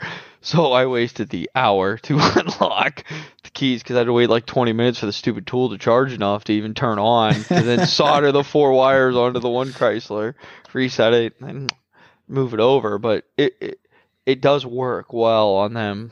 Yep. I don't know what they call. I call them the Mercedes Chrysler keys because they have the Mercedes head. Tiptronic? No, Fabic. Yeah, I think it's the Fabic keys. It does work well on those if you get an unlocked one. But I must be super lucky because I've done so many of those Win modules, and I'm always, because I've heard people say that you got to do new keys, and I don't know, knock on wood, every single one of mine I've done, the old keys work. Well, here's what's funny: the lady had 3 keys, 1 worked, 2 didn't. Huh. And what's really interesting is I unlocked them, and they all worked, but I've had it to where you can just add 1 new key and then it'll take the other one. So then I take my new key with me still, right? Because then it's weird. Once you learn 1 key, it seems to accept anything. I don't understand. Right. But there's companies that sell these universal Fabic keys for $30, and it's every button configuration. And so I have a few of them. Yep. Yeah, I keep them in my truck, and I'm just like, doop, here you go. Yeah, it's blue something. Blue Rocket. Yeah, there. Yeah. Blue Rocket from American Key Supply. Yep. Yeah, few of those kits. They've, knock on wood, they've worked really well for me. The only time I've had an issue is the remote start ones. Oh, I suppose. But it's been 2 2 keys out of 30 I've sold. And they don't like getting wet. I don't. It rains a lot here, so people get the keys wet all the time. The one tool I like, that's really odd to have, and almost nobody has it, is the parking antenna sensor detector for the Pico. Yeah. And I have the old school ones where it's like this long, where it's like a foot long. Super short, yeah. And no, it's like a foot long rod, and they weren't labeled for which one's which. Yeah. And so like I'll plug it in and I'm like, oh, it's not working. Let me go get my other lead. And then, oh, now it's working. So I'd like to get the new ones where it's only like an inch long, but those things, they'll save your bacon on testing door handles, testing parking sensors. They are well worth their weight in gold. You're talking about like the sonar type parking sensors, like in the rear bumper? Yeah, the ultrasonics. Yep. Yeah. Okay. Now, so if you do, I have that lead for the Pico, but I always end up just pulling out. I mean, most of the time I pull out the stethoscope and I just listen to hear if they're clicking. yeah, but the problem is on the newer cars, unless it's in reverse, they're not on. And I don't trust none of these assholes that are in the body shop not to run me over. I suppose so. Because I done yelled at them 16 times for not plugging stuff in. So, you think they'd learned by now, but no. Yeah, I like those a lot. Granted, I still have to have them put it in reverse, but at least I'm not like bending down with the stethoscope right there, I'm standing up, so I can at least move when they let go of the brake. But those are the door handle one's the best. I've never tried it on a door handle. Well, there's 2 different leads. There's one for the parking sensors and one for the door handle, and they don't work on the opposite one, so you got to know which one's which. Gotcha. But like for example, Chryslers on the newer cars, there's a little magnet inside the door handle. Not the handle, the cap that goes over where like the door lock is. And when the techs take it off, they don't pay attention and they just throw it in their cart. Well, it knocks the magnet out. That magnet closes a latch in the door handle that tells the door handle it's closed. If that's not closed, the little button on the handle will not work. And it's the dumbest design, but it's so funny because as soon as you look up service information and see how it works, and you end up with a code that says like no communication with door handle or something stupid. It's a really odd code, and you look it up, and you'll if you're like me and you read through all the testing procedures first, it gets to a step where it says please pull out paperclip and see if it sticks to this side, and you're like, what the hell? And then it says if paperclip doesn't stick, check for magnet. Well, shit, that's the first step I'm going to because they took the door off. Nope, nothing sticks. And then what's really sad is the front door handles have it, but not the rear. So, and the caps fit on any door. So now you got to go through and test all the caps because like they'll put the 2 that have the magnet on the passenger side, and so now you got to take it off the rear and put it on the front door. God knows. I see the most weird stuff in body shops, but that's one that I pulled out the antenna the first time and the tester, and you're going through all these steps, and you're like, check for magnet. Oh shit! Just started with that. And it's a real dinky magnet. When you see one, you're gonna be like, this is dumb. It's not even glued in. It's a press fit magnet, and it's press fit in plastic. So good luck in Minnesota with your weather. Yeah, right. That's how they used to do it with my Lego kits when I was a kid. They had a little round magnet that you'd put in a certain Lego and then it would stick things together. But that's another one that I don't use it every day, but being in body shops with ADOS and parking assist and blah, blah, blah, blah, blah, it's one of the tools that I could not live without. I mean, we could get into ADOS. Like, I couldn't live without my ADOS stuff, but that's like a whole other level of expensive, stupid. See, top 50. Top 50. J-Box. I think every shop should have a J-Box at this point in their lives. And a lot of them have them. They don't even know it. That's what's really sad. Right. It's almost the same as like back in the day with the Snap-on scan tools. They never knew they had a scope. No, they knew they had a scope. They don't even know they have a J-Box. They knew they had a scope because it came with the leads. You just never saw the light of day. I went to a shop the other day, and the guy's like, I'm thinking about learning how to use my Modus after all these years. I'm like, I think it's time to throw that Modus away. But like the Ultra is, I mean, if you can afford it as a tech, that's the tool to buy. I mean, you get the 4-channel scope, you get the J-Box that has all the new protocols for today, May 13th, 2021 cars. So if you listen to this in 3 years, you're not like, hey, this thing sucks. Make sure we date it. It has all the protocols for today's cars. The scanner's fantastic. And I used to complain about the size of the Ultra, because if you haven't seen it, that sucker is massive. You get an Autel back brace with it, right? Yeah, it should come with one. And but I love the size of the screen now. Like now I'm like, why would you have anything smaller after having it for a month? You can dual screen, right? You can do or split screen, right? Split screen. The problem with it is I do a lot of test driving after I do ADAS. So I have the VCM-I, because the vehicle communication module interface. I keep saying VCM1 because it's a habit. And it doesn't look like an I because it's a capital I, so I thought it was a 1 forever until somebody at Autel made fun of me. So, but if you put that in the seat that weighs 5 pounds, and then you put the 25-pound tablet in the seat, you have to buckle the seatbelt. Otherwise, you're driving down the road and you're going, what the hell is dinging? I actually, the first day I got it, I had an Audi that was... it was a dynamic radar because it was new. So I was like, I'm going to try my Autel. And so I put it in the seat and it kept dinging. And I'm like, why is this dinging?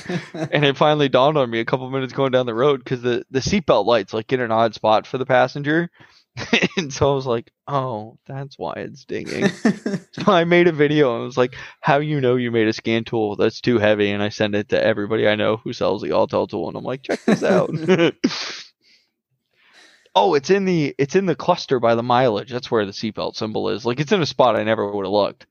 So what I did was I put the little VCM1 or VCM. See, I did it there. The VCMI in the seat, and I said, "Look, no seatbelt light." And I put the tablet there, and I was like, "Look, seatbelt light."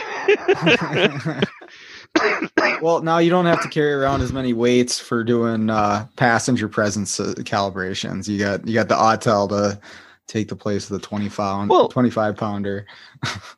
It sucks because I used to know my Panasonic CF53 weighed 8 pounds in a Honda seat because I tested so many Honda seats. It told me it weighed 8 pounds. Well, Honda got rid of that feature. It's just a 0. So now I have no idea what it weighs. So I'm like dying to get like an older Honda that needs the calibration so I can be like, look at that. It does weigh 20 pounds. The other tool that's really heavy, if you haven't played with one, is the Bosch scanner. But the reason theirs is so heavy, they use Gorilla Glass, so it's like unbreakable. But when you pick it up, you're like, holy Jesus! It just wants to flip to the glass side because it's a real thin tool, but that Gorilla Glass is so thick and heavy. When I first got mine, I'm like, what's the deal with this? It's probably handy for in shops, though. I ran it over with a truck. My kid knocked it out of my truck, and I didn't know. He was playing in my truck, and I kept it on my passenger floorboard when I first got it. And I laughed, and the babysitter called me, and she's like, "Hey, we found this black bag in the yard. Is this yours?" And I'm like, "Oh, I don't know what's in it." She's like, "Well, there was something in there with a screen. It's in like 1 million pieces now." And I'm like, "Well, turn it on." Dude, it booted up and turned on. I sent it into Bosch warranty, and they were like, "What happened to it?" I'm like, Florida sun, man. Yeah, I'm like, it's harsh on things, man. But I mean, it still actually functioned, like, because it has the HDMI display. So just for giggles, I wanted to see if it worked. So I plugged in like a monitor and hooked it up. It still functioned. I ended up getting a new screen and a new Wi-Fi card. But it's super durable, but super heavy. But not durable enough to get ran over by a truck. No, not durable enough. Yeah. There's a limit. All right. There is a limit. Well, it's like when I bought my Kardec 3, I'm friends with David Bartman because of the J page, and I was like, "Hey, how durable is this thing? I'm pretty rough on tools, man. Like if it's breakable, I'm gonna break it." And he's like, "Well, we ran it over with a car several times to make sure it was durable for tags. We don't recommend it, but we did test it." I'm like, "Perfect." Yeah, I had a brand new. I sent my Elite in, had a screen put in it, had it less than 24 hours, and I called Maurice. "Hey, buddy, so does that warranty cover more than one screen a year? Because I might have broke mine today." He's like, "You just got it back." He was not happy with me. Yeah, you're rougher on those things than I am. I always scratch up the screens for sure.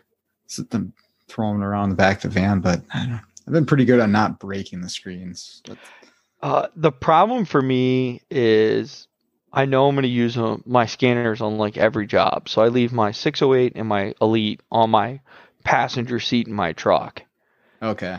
And at some point, somebody will pull out in front of me or run a stop sign, run a red light, and you slam on the brakes and they slide up, they hit the dashboard and they fall down. And that's what breaks the screen. It's not me personally. It's just that's why I can't wait to get the van, because it'll be in a little drawer, right? Like, sure. Then knowing my luck, like somebody will hit me and the whole van will roll, and I'll be like, "Look, every one of them broke." New record, 12 screens in one day. Yeah, that's the worst. You get the panic stop and your whole back of your van's rearranged now. Like you hear everything too. Yeah, right. Looking for something later. Like, where is this? I know I put it on this shelf here. It's at the front of the freaking van, rolled all the way up there. And it always happens on a day where it's like raining and you're super busy, so you really don't even want to take the time to put stuff back. And then after you panic stop, you're like, "Wow, I should have hit the car. It would have been cheaper." I don't think we said Pico, but get a Pico too. I mean, I mean, I guess if you're gonna see, I don't know though. Like the Ultra Scope is so nice. I'm really debating on selling my Pico now that I have my Ultra. I mean, it is night and day above what they used to have for a scope. Have you played with your Ultra yet, Fanslow? I don't have I have a 909. I thought you got an Ultra. I've been told it's in the mail. So I'm gonna make some phone calls tomorrow and be like, "Hey." Yeah, I haven't got a chance to use it. I have a couple of the 408s. Right? Okay, yeah, I have a 408. I like it, but the Ultra Scope, the interface is way nicer. It's freaking wireless. Yeah. Wireless 4-channel, right? Not 2-channel. Yes, wireless 4 channel. Yeah. Pico is like behind the times now. They need to step it up. I know, back when I worked for one of the distributors that became Pico USA, that was really high on the list of things to do. And they just felt like the only way they were going to be able to have the data transfers high enough was to have their own proprietary communication, wireless communication. And they just said, nope.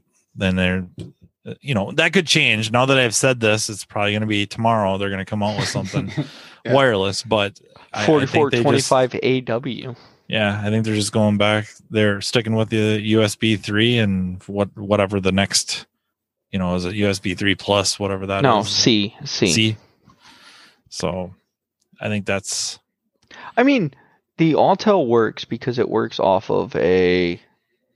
What is it? C wireless network? Right? It could be.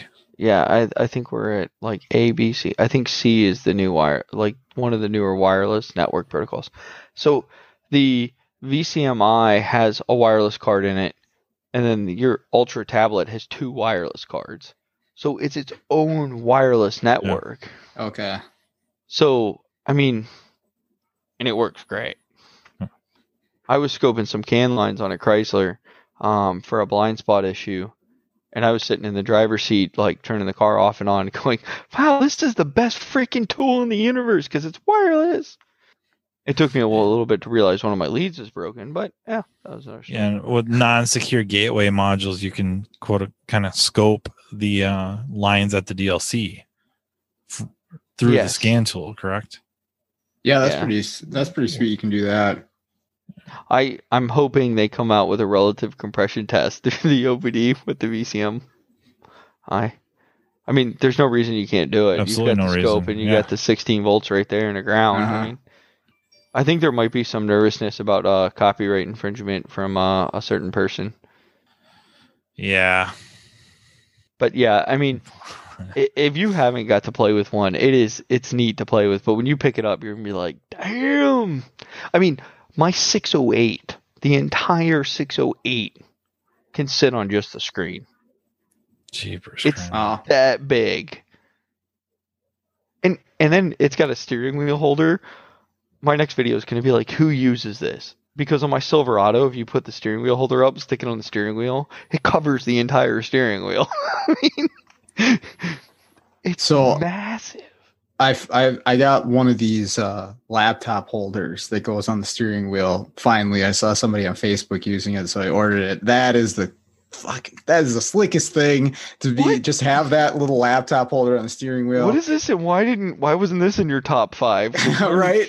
I don't know. even Did think he about get it till now. 5? He might have just made it. Yeah, we'll say this is 5. It just sits on the bottom of the wheel, and you got a little plate there. I mean, you could. I don't know. I'm Punch getting off of kind it of if you fat wanted from to. being mobile and eating too many McDonald's burgers. I don't know if I Yeah, how could. far Or back does Nestle that seat Crunch go? bars before podcasts. Hey, it was only one box. Okay. You ate it, and I watched you eat it, and I got fatter. It sucks. They Freaking come sucks, from the, man. as my son calls it, the dollar buck store. And they cost $1 buck. If you have kids and you won't have Disney Plus, please watch Bluey. It's a great show. It's based in Australia, and they call them dollar bucks. They got the Mighty Ducks. Oh, that is the series on there best. Now it was actually really good. I'm still going. It's not over, but I really Really? enjoyed that They- quite a bit. The only problem with it was they kind of like ruined Gordon Bombay and just reused the same storyline. And I'm like, you couldn't have come up with something a little better? Just Yeah. a little? Yeah. I saw episode 7's out, so as soon as we're done with this podcast, I'm going to stay up for another 40 minutes and watch episode 7. You know what's funny is the one thing I wish I had, and I don't have, is them stupid expensive test leads for the CAN FD networks to scope. I don't have, or Pico Yeah, makes the them. passive. Yeah. Yeah, I don't have those, and I really would love a set. Yeah. But I don't know what I they don't are. think they're that expensive, though. They're more than you think. They're a couple $100 last time I looked. How often do you run into where you might actually need something like that? For me, a lot, because right, like, hey, this car just got blasted in the front left, and Okay. we have these network problems. Like, I have other ways to figure it out. Like, hey, how come we don't put the 4 modules that are in 20 pieces in it and see what happens from there, right? Because either way, you need the modules. But it'd be nice to be able to just disconnect them and scope it and see what it looks like. Not that I'd have any idea, because you're never going to have a known good. But yeah, I mean, my day today was a 2021 Honda, a 2021 Nissan, a 2021 Chrysler, and then I had a 2020 Audi. So, I mean, it's not like I'm working on old stuff that I can just say, hey, anybody on Facebook got a waveform for this? Yeah, dude, my stuff ranges 1968 GTO and 20 Huh. Vacuum controlled fuel injectors. Nice. yeah 2019 Renegade, 2017 Jetta. It's just all over the board. I don't work on hardly anything more than 6 years old. 03 Miata. How is that still around up there? They store them. The Miatas, the convertible, they store them. That's the fun car.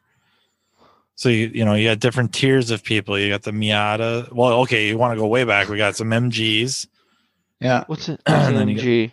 A little midget. British, a little British car. Looks a lot like a Miata, old Miata. And then I'm not old enough to know what an MG is. Yeah. Then you have the Miatas, and then you have the be like the maybe Porsche Boxers and the BMW. There's 2 of them. Yeah. There's a Honda too. Oh, the like the Z4, S2000. Oh, the S2000, and The then yeah, Z4 and the Z3 or Z4.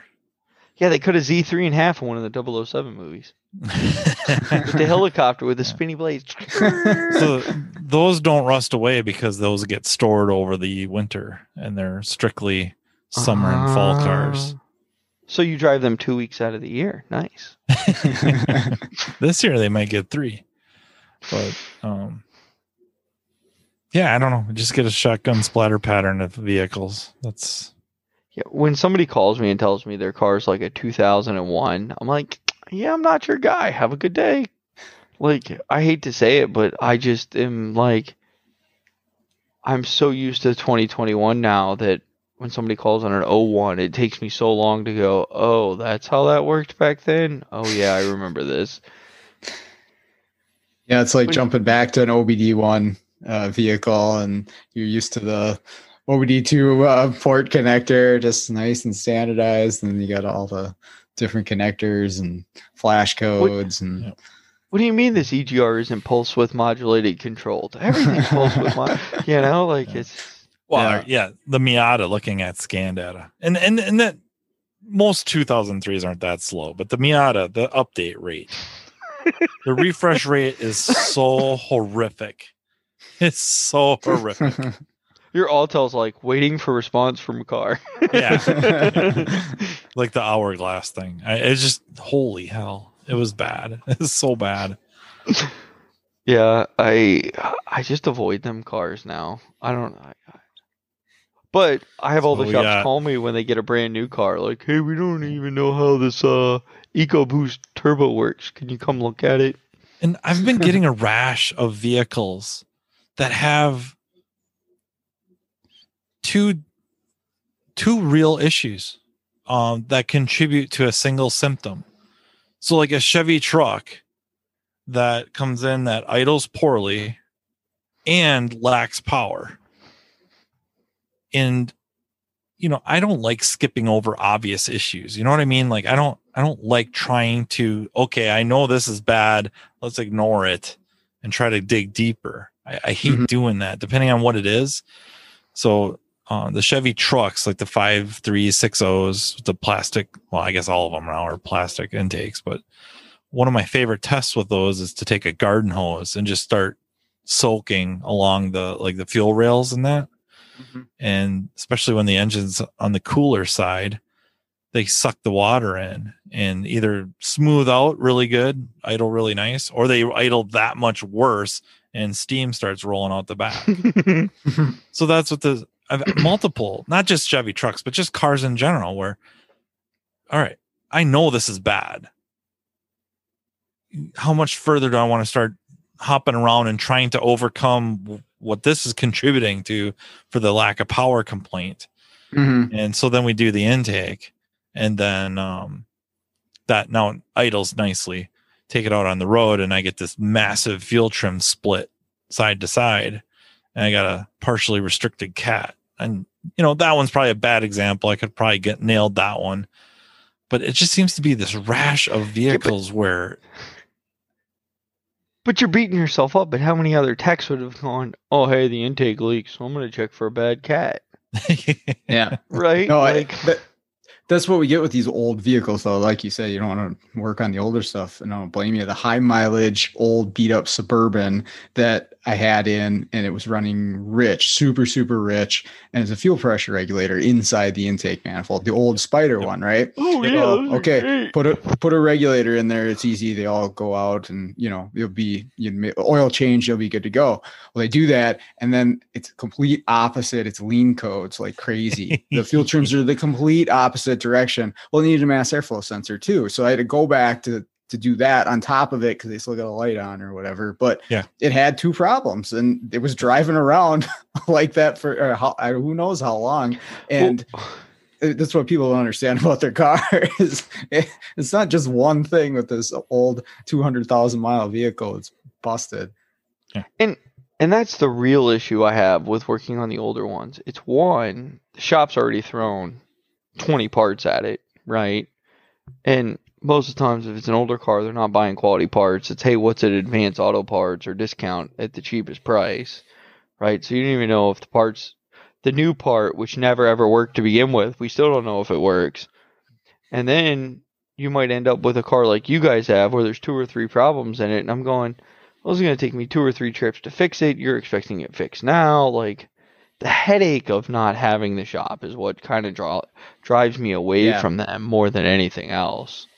But yeah, you can get some stupid problems. Just never ends. Yeah. I still like when a guy rear ends somebody in the Chevy trucks, but he's like got an eighth a tank of gas, so it's just enough to where all the gas flies forward and then it flies backwards and it snaps off the fuel pump and the car doesn't run. The insurance company's like, well, that's not our problem. That's in the back. He hit somebody in the front. You're like, well, you think you rear-ended somebody with a broken fuel pump? No, we did not. Yep. Yeah, or the vehicles, they do whatever job to it. Timing belt, timing chains.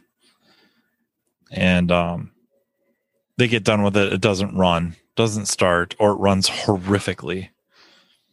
And then, okay, tune up, fuel system service, whatever it is, all these parts. Finally gets to the point where it's like, okay, needs a computer, quote unquote computer.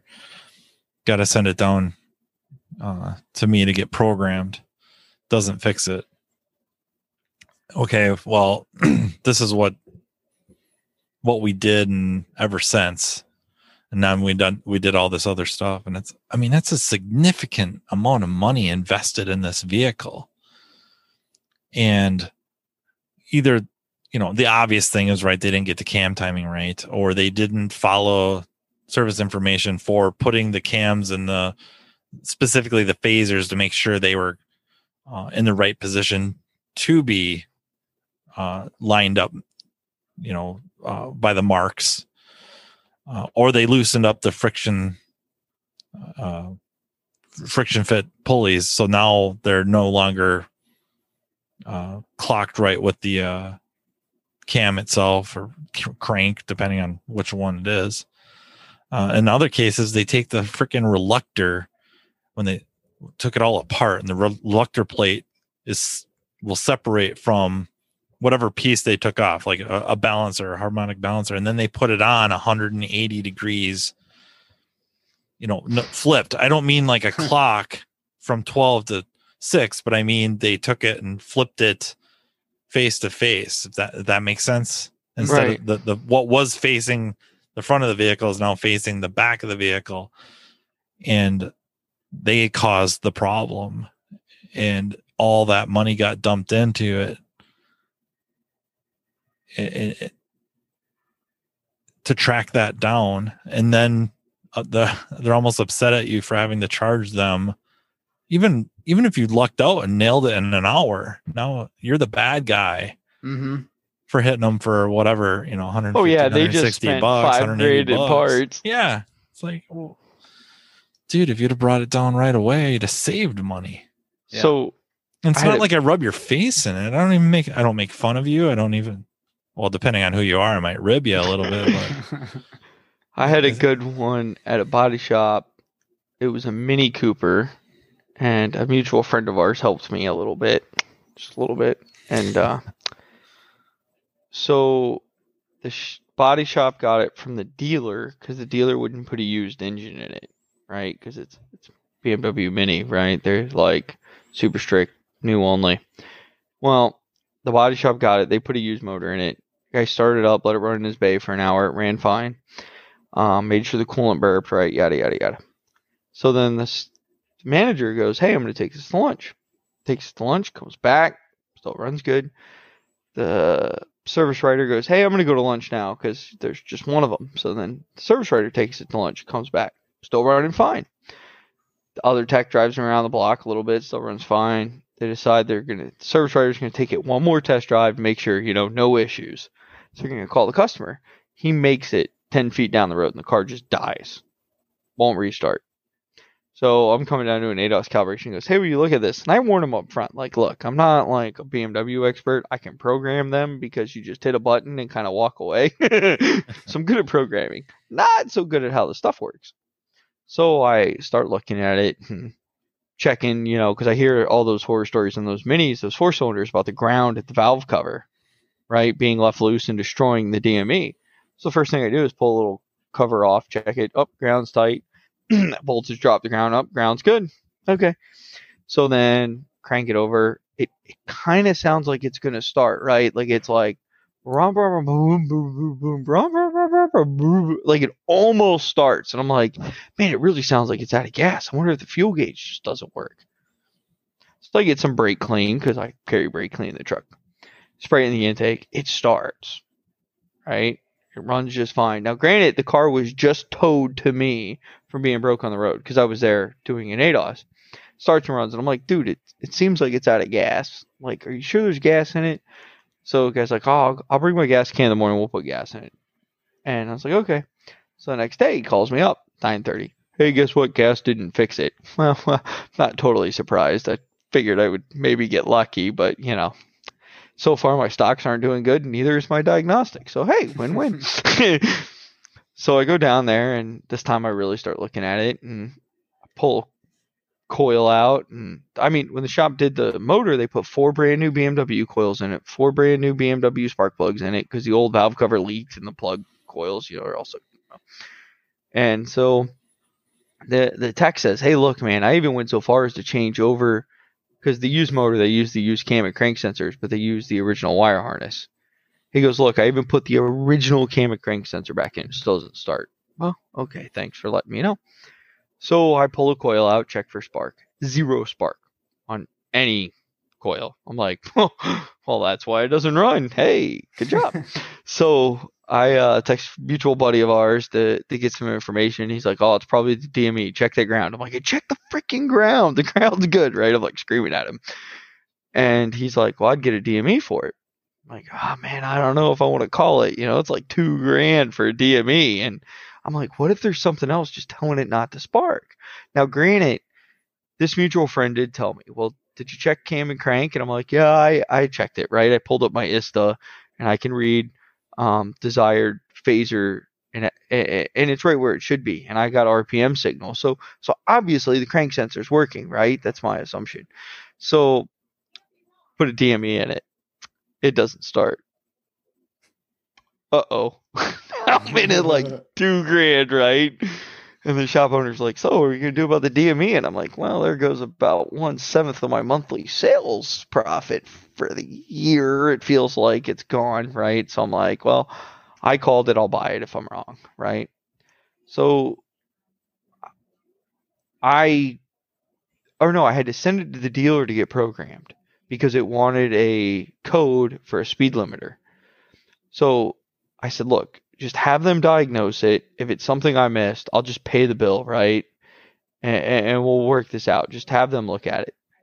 So I didn't hear anything from like 2 days. Well, our mutual friend texts me back and says, hey, you still got that Mini that doesn't start? And I said, yes, I do. Why?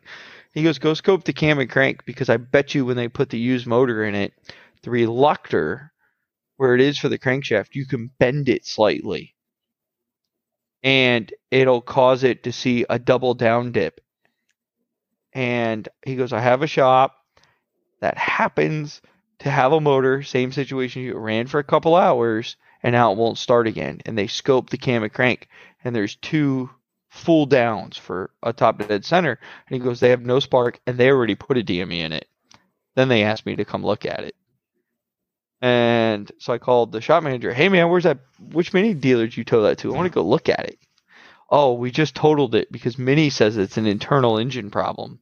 They said there's something wrong with the crank. There's got to be something wrong with the crank reluctor that's causing it not to spark. Jeez. And, of course, they just want to put a new engine in it. But still, for the shop to be paid, because you don't know if it got bent at the junkyard, if they bent it pulling it in. So, of course, the insurance company assumes it was bent prior. So they totaled the car. But, I mean, that car totally kicked my butt over something that you're just like, I never would have thought. Because in BMW service information, it says if you have RPM, you will have spark. You don't even need crankshaft sensor or camshaft sensors, just RPM from the crank, because there's only one down check for top dead center, and that's it. That's all it needs to spark. So, yeah, this is why I don't work on junk old cars anymore, because that one cost me quite a bit of money. Yeah, no kidding. Oh man. But it does make for a good story Yeah. about how to lose your lunch and to make sure you scope something from now on. But yeah, so I don't work on old cars anymore or used parts. Do you guys do a lot of used parts in Minnesota, or are they all just rotted away? No, there's lots and lots of used parts, but I don't know. Sometimes those are better than the new parts, honestly. Well, okay, we're not talking ECUs. I more meant like. He's right. Even, I mean, you name it, depending on what it is. I mean, window motors and regulators. Yeah, I'd Sometimes rather you're see a better off used going down one. and getting a used one than you are. Really? Yeah. We can't build window regulators in 2021 yet. No. Wiper motors, alternators. It used to be easy to just pick on like A1 Cardone and Dorman and stuff like that, but it's Doorstop. extended. It is totally extended out beyond. Those are my calls I get a lot of the time, is they put, 3 or 4 alternators in something and it's still not charging. And I go and I'm like, it's an alternator. I'm like, I'm double checking what I'm doing, because I'm like, it can't possibly be a 4th alternator. Yep. Yeah, off the cuff. I mean, I don't have my ducks in a row on this, but there was a Jeep, same thing. And it was like 4 or 5 alternators. And it ended up being an alternator. And it wasn't just the aftermarket ones, it was the OE ones were boxed wrong. Almost like the Ford Smart alternators back in the that's not going way back, but I had one burn me. So 7 alternators I installed. Yeah. They're boxed. They're freaking boxed wrong. They put the wrong rectifier on there, rectifier regulator, and it wouldn't accept the PCM signal to charge. But when you got over 3,000 RPM, it would charge. Yep. Auto excite. Same thing with this Jeep. The Jeep charged like crazy. The light never would go off, and it would set the code. And, it's like, what do you do? And everybody's losing faith in you, right? That's probably one of the more annoying things. Like you work really hard to develop a reputation of not, pretty rare you're outright wrong. And if you are, everybody makes a mistake, or you had every reason to be wrong. Like the data pushed you a certain way. And now it's like all of a sudden they lose their faith in you so quickly. Like, well, no, it can't be. It can't be 6 alternators in a row. You're not correct. Oh, yeah. Well, I was talking to our sales rep, and I guess they're having problems. They're boxing them wrong. Or we made the big switch, Advance and CarQuest are merging, and there's, miscommunications or whatever, and the part number swapping, and you got a rash of wrong parts. Well, I understand stuff happens, but no, you're trashing me because it has to be an alternator. What else can it be? And I had a Sprinter that I told them to put an alternator in. They put an alternator in, still wasn't charging. I went and I'm looking at the alternator as it's running, and I could see the fan blade on the inside, through the opening in the alternator, and it's like barely moving around as the engine's running at idle. And I stuck my pocket screwdriver in it, and I stopped the inside of the alternator. I was like, oh, there's your problem. That's awesome. I had a used car What's shop. the worst that could happen? I love it. You got some bigger cojones than I do with that story.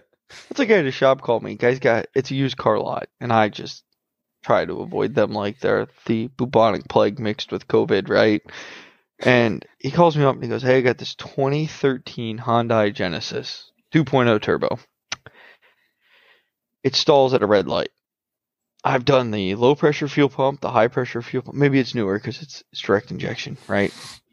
I've done low pressure fuel pump, the high pressure fuel pump. I've done cam sensors, crank sensors, and I put a new throttle on it. It still stalls. And I'm like, is it an electric throttle? Yes. Did you put an OEM one on it? No. Put an OEM one on it. Call me back. It's $1,800. Okay, well, call me back when you put an OEM one on it. I'm like, the only thing that's going to cause it to stall at an idle, because this was his exact story. If I lightly put my foot on the gas, not even raise it 50 RPM, it won't stall. I'm like, it's got to be the throttle. And he's like, "Arr." I'm like, get a used one. Put it on there. Well, he couldn't find a used one. He calls me back 3 days later. I bought one from Advance, Discount, CarQuest, Napa. It still does it. It's not the friggin' throttle. Did you put an OEM one on it? No. Don't call me back till you put an OEM one on it. Guy calls me next day. I hate you. Why? Put an OEM throttle on it. It's fixed. Huh. But it was $1,800 for that OEM throttle, and the discount parts stores was $350. Like, there's a reason. You know, we had a Mini Cooper with the needed valve cover or cam cover, whatever you call it, with the Rocker crankcase arm. ventilation system built into it. Oh, yeah. Yeah, and we got it from Mini. Took 3 of them. Nice thing was they didn't really hesitate. This is like a known issue. That would piss me off. Right from the friggin' dealer. Yeah, when I first started my company, I had the Ford Smart Alternator, and I'll never forget it. It was a shop, and I'm talking like top quality shop. Like, their owner's an A+ diagnostic tech. Their tech's an A+ diagnostic tech. And the guy called me, hey man, I know you come out of your program. I know your card says you do diagnostics, and we'd never call you. Can you come tell us if you think this 5th alternator is bad in this Ford? It was the Ford station wagon car. And I'm like, no, yeah, I'll come out. And he goes, look, I'll give you $200 to come out. He goes, I don't know what your fee is, but if it's less than 200, I'll give you 200. Okay. So I made sure I had my Pico and stuff, and I go out, I scoped everything. And I'm like, yeah, it looks like the alternator is defective, man. He's like, all right, I'll get another one. Gets another one, puts it in. Oh, same thing. And he's like, hey, it's going to sound really bad. I ordered a PCM. Can you come program it? I'll pay you. Okay. So we put a brand new PCM in it from Ford, you know, because he's like, there's no way, 6 alternators, right? Like, at this point, I just want the car going. And so put the PCM in it, program it, same situation. He goes, oh, I'll put a 7th alternator in it. Calls Ford, tells him, look, man, put a PCM in it. We've done this. It's got to be with the alternator. They send him another one, puts it in, same thing. Finally, he takes the 7 alternator out, sends it to a rebuilder down the street, and the guy goes, oh, look, there's 2 different, like, regulator rectifier bridges you can put in this. This one has this part. I'm going to just go ahead and put the other part in it. He put the other one in and it fixed the issue. Oh, yep. I mean, it was literally like just the rebuilder was putting the wrong one in it. But I mean, we were all standing there going, this isn't that complicated. Like, Right. It's a power, it's a pulse width modulated signal, it's a power and a ground. Yeah. Right? Like, It'll make you question everything you went through and everything you thought you knew. You're like, oh man, what the heck did I miss? You know, it's the exact same problem. There's no way it could be the part that. I mean, you overlay wires because you're so confused at this point. I mean, you have more time invested in it than anybody should ever invest into an alternator, and you're like, yeah, it's the alternator. Yep.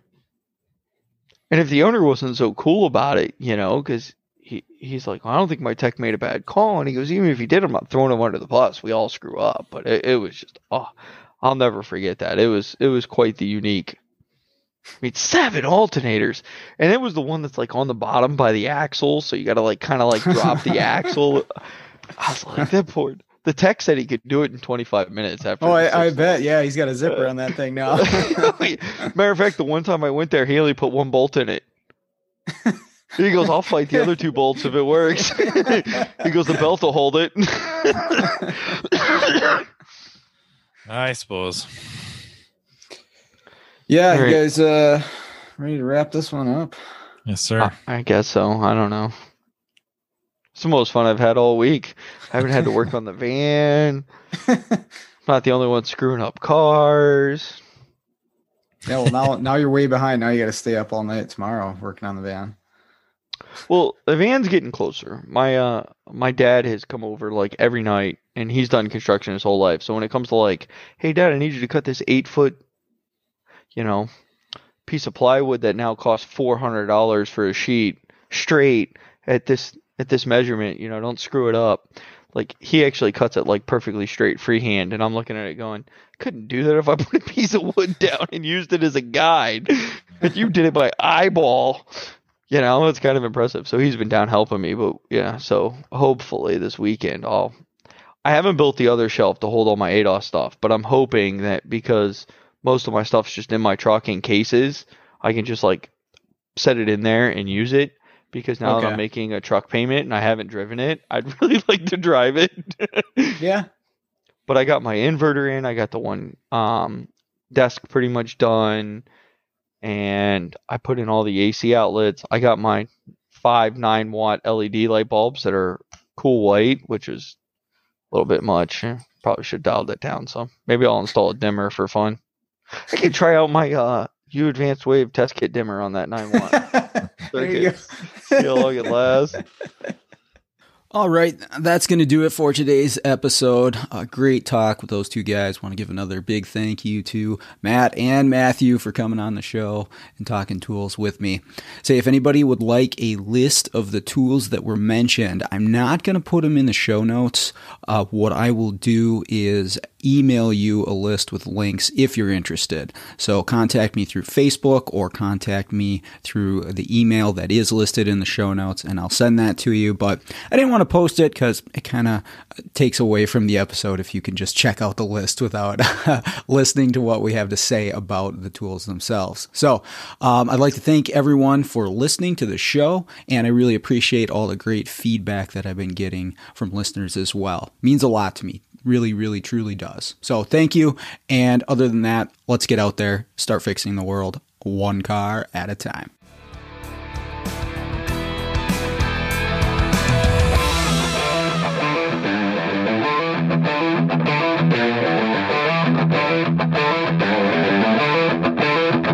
Yeah.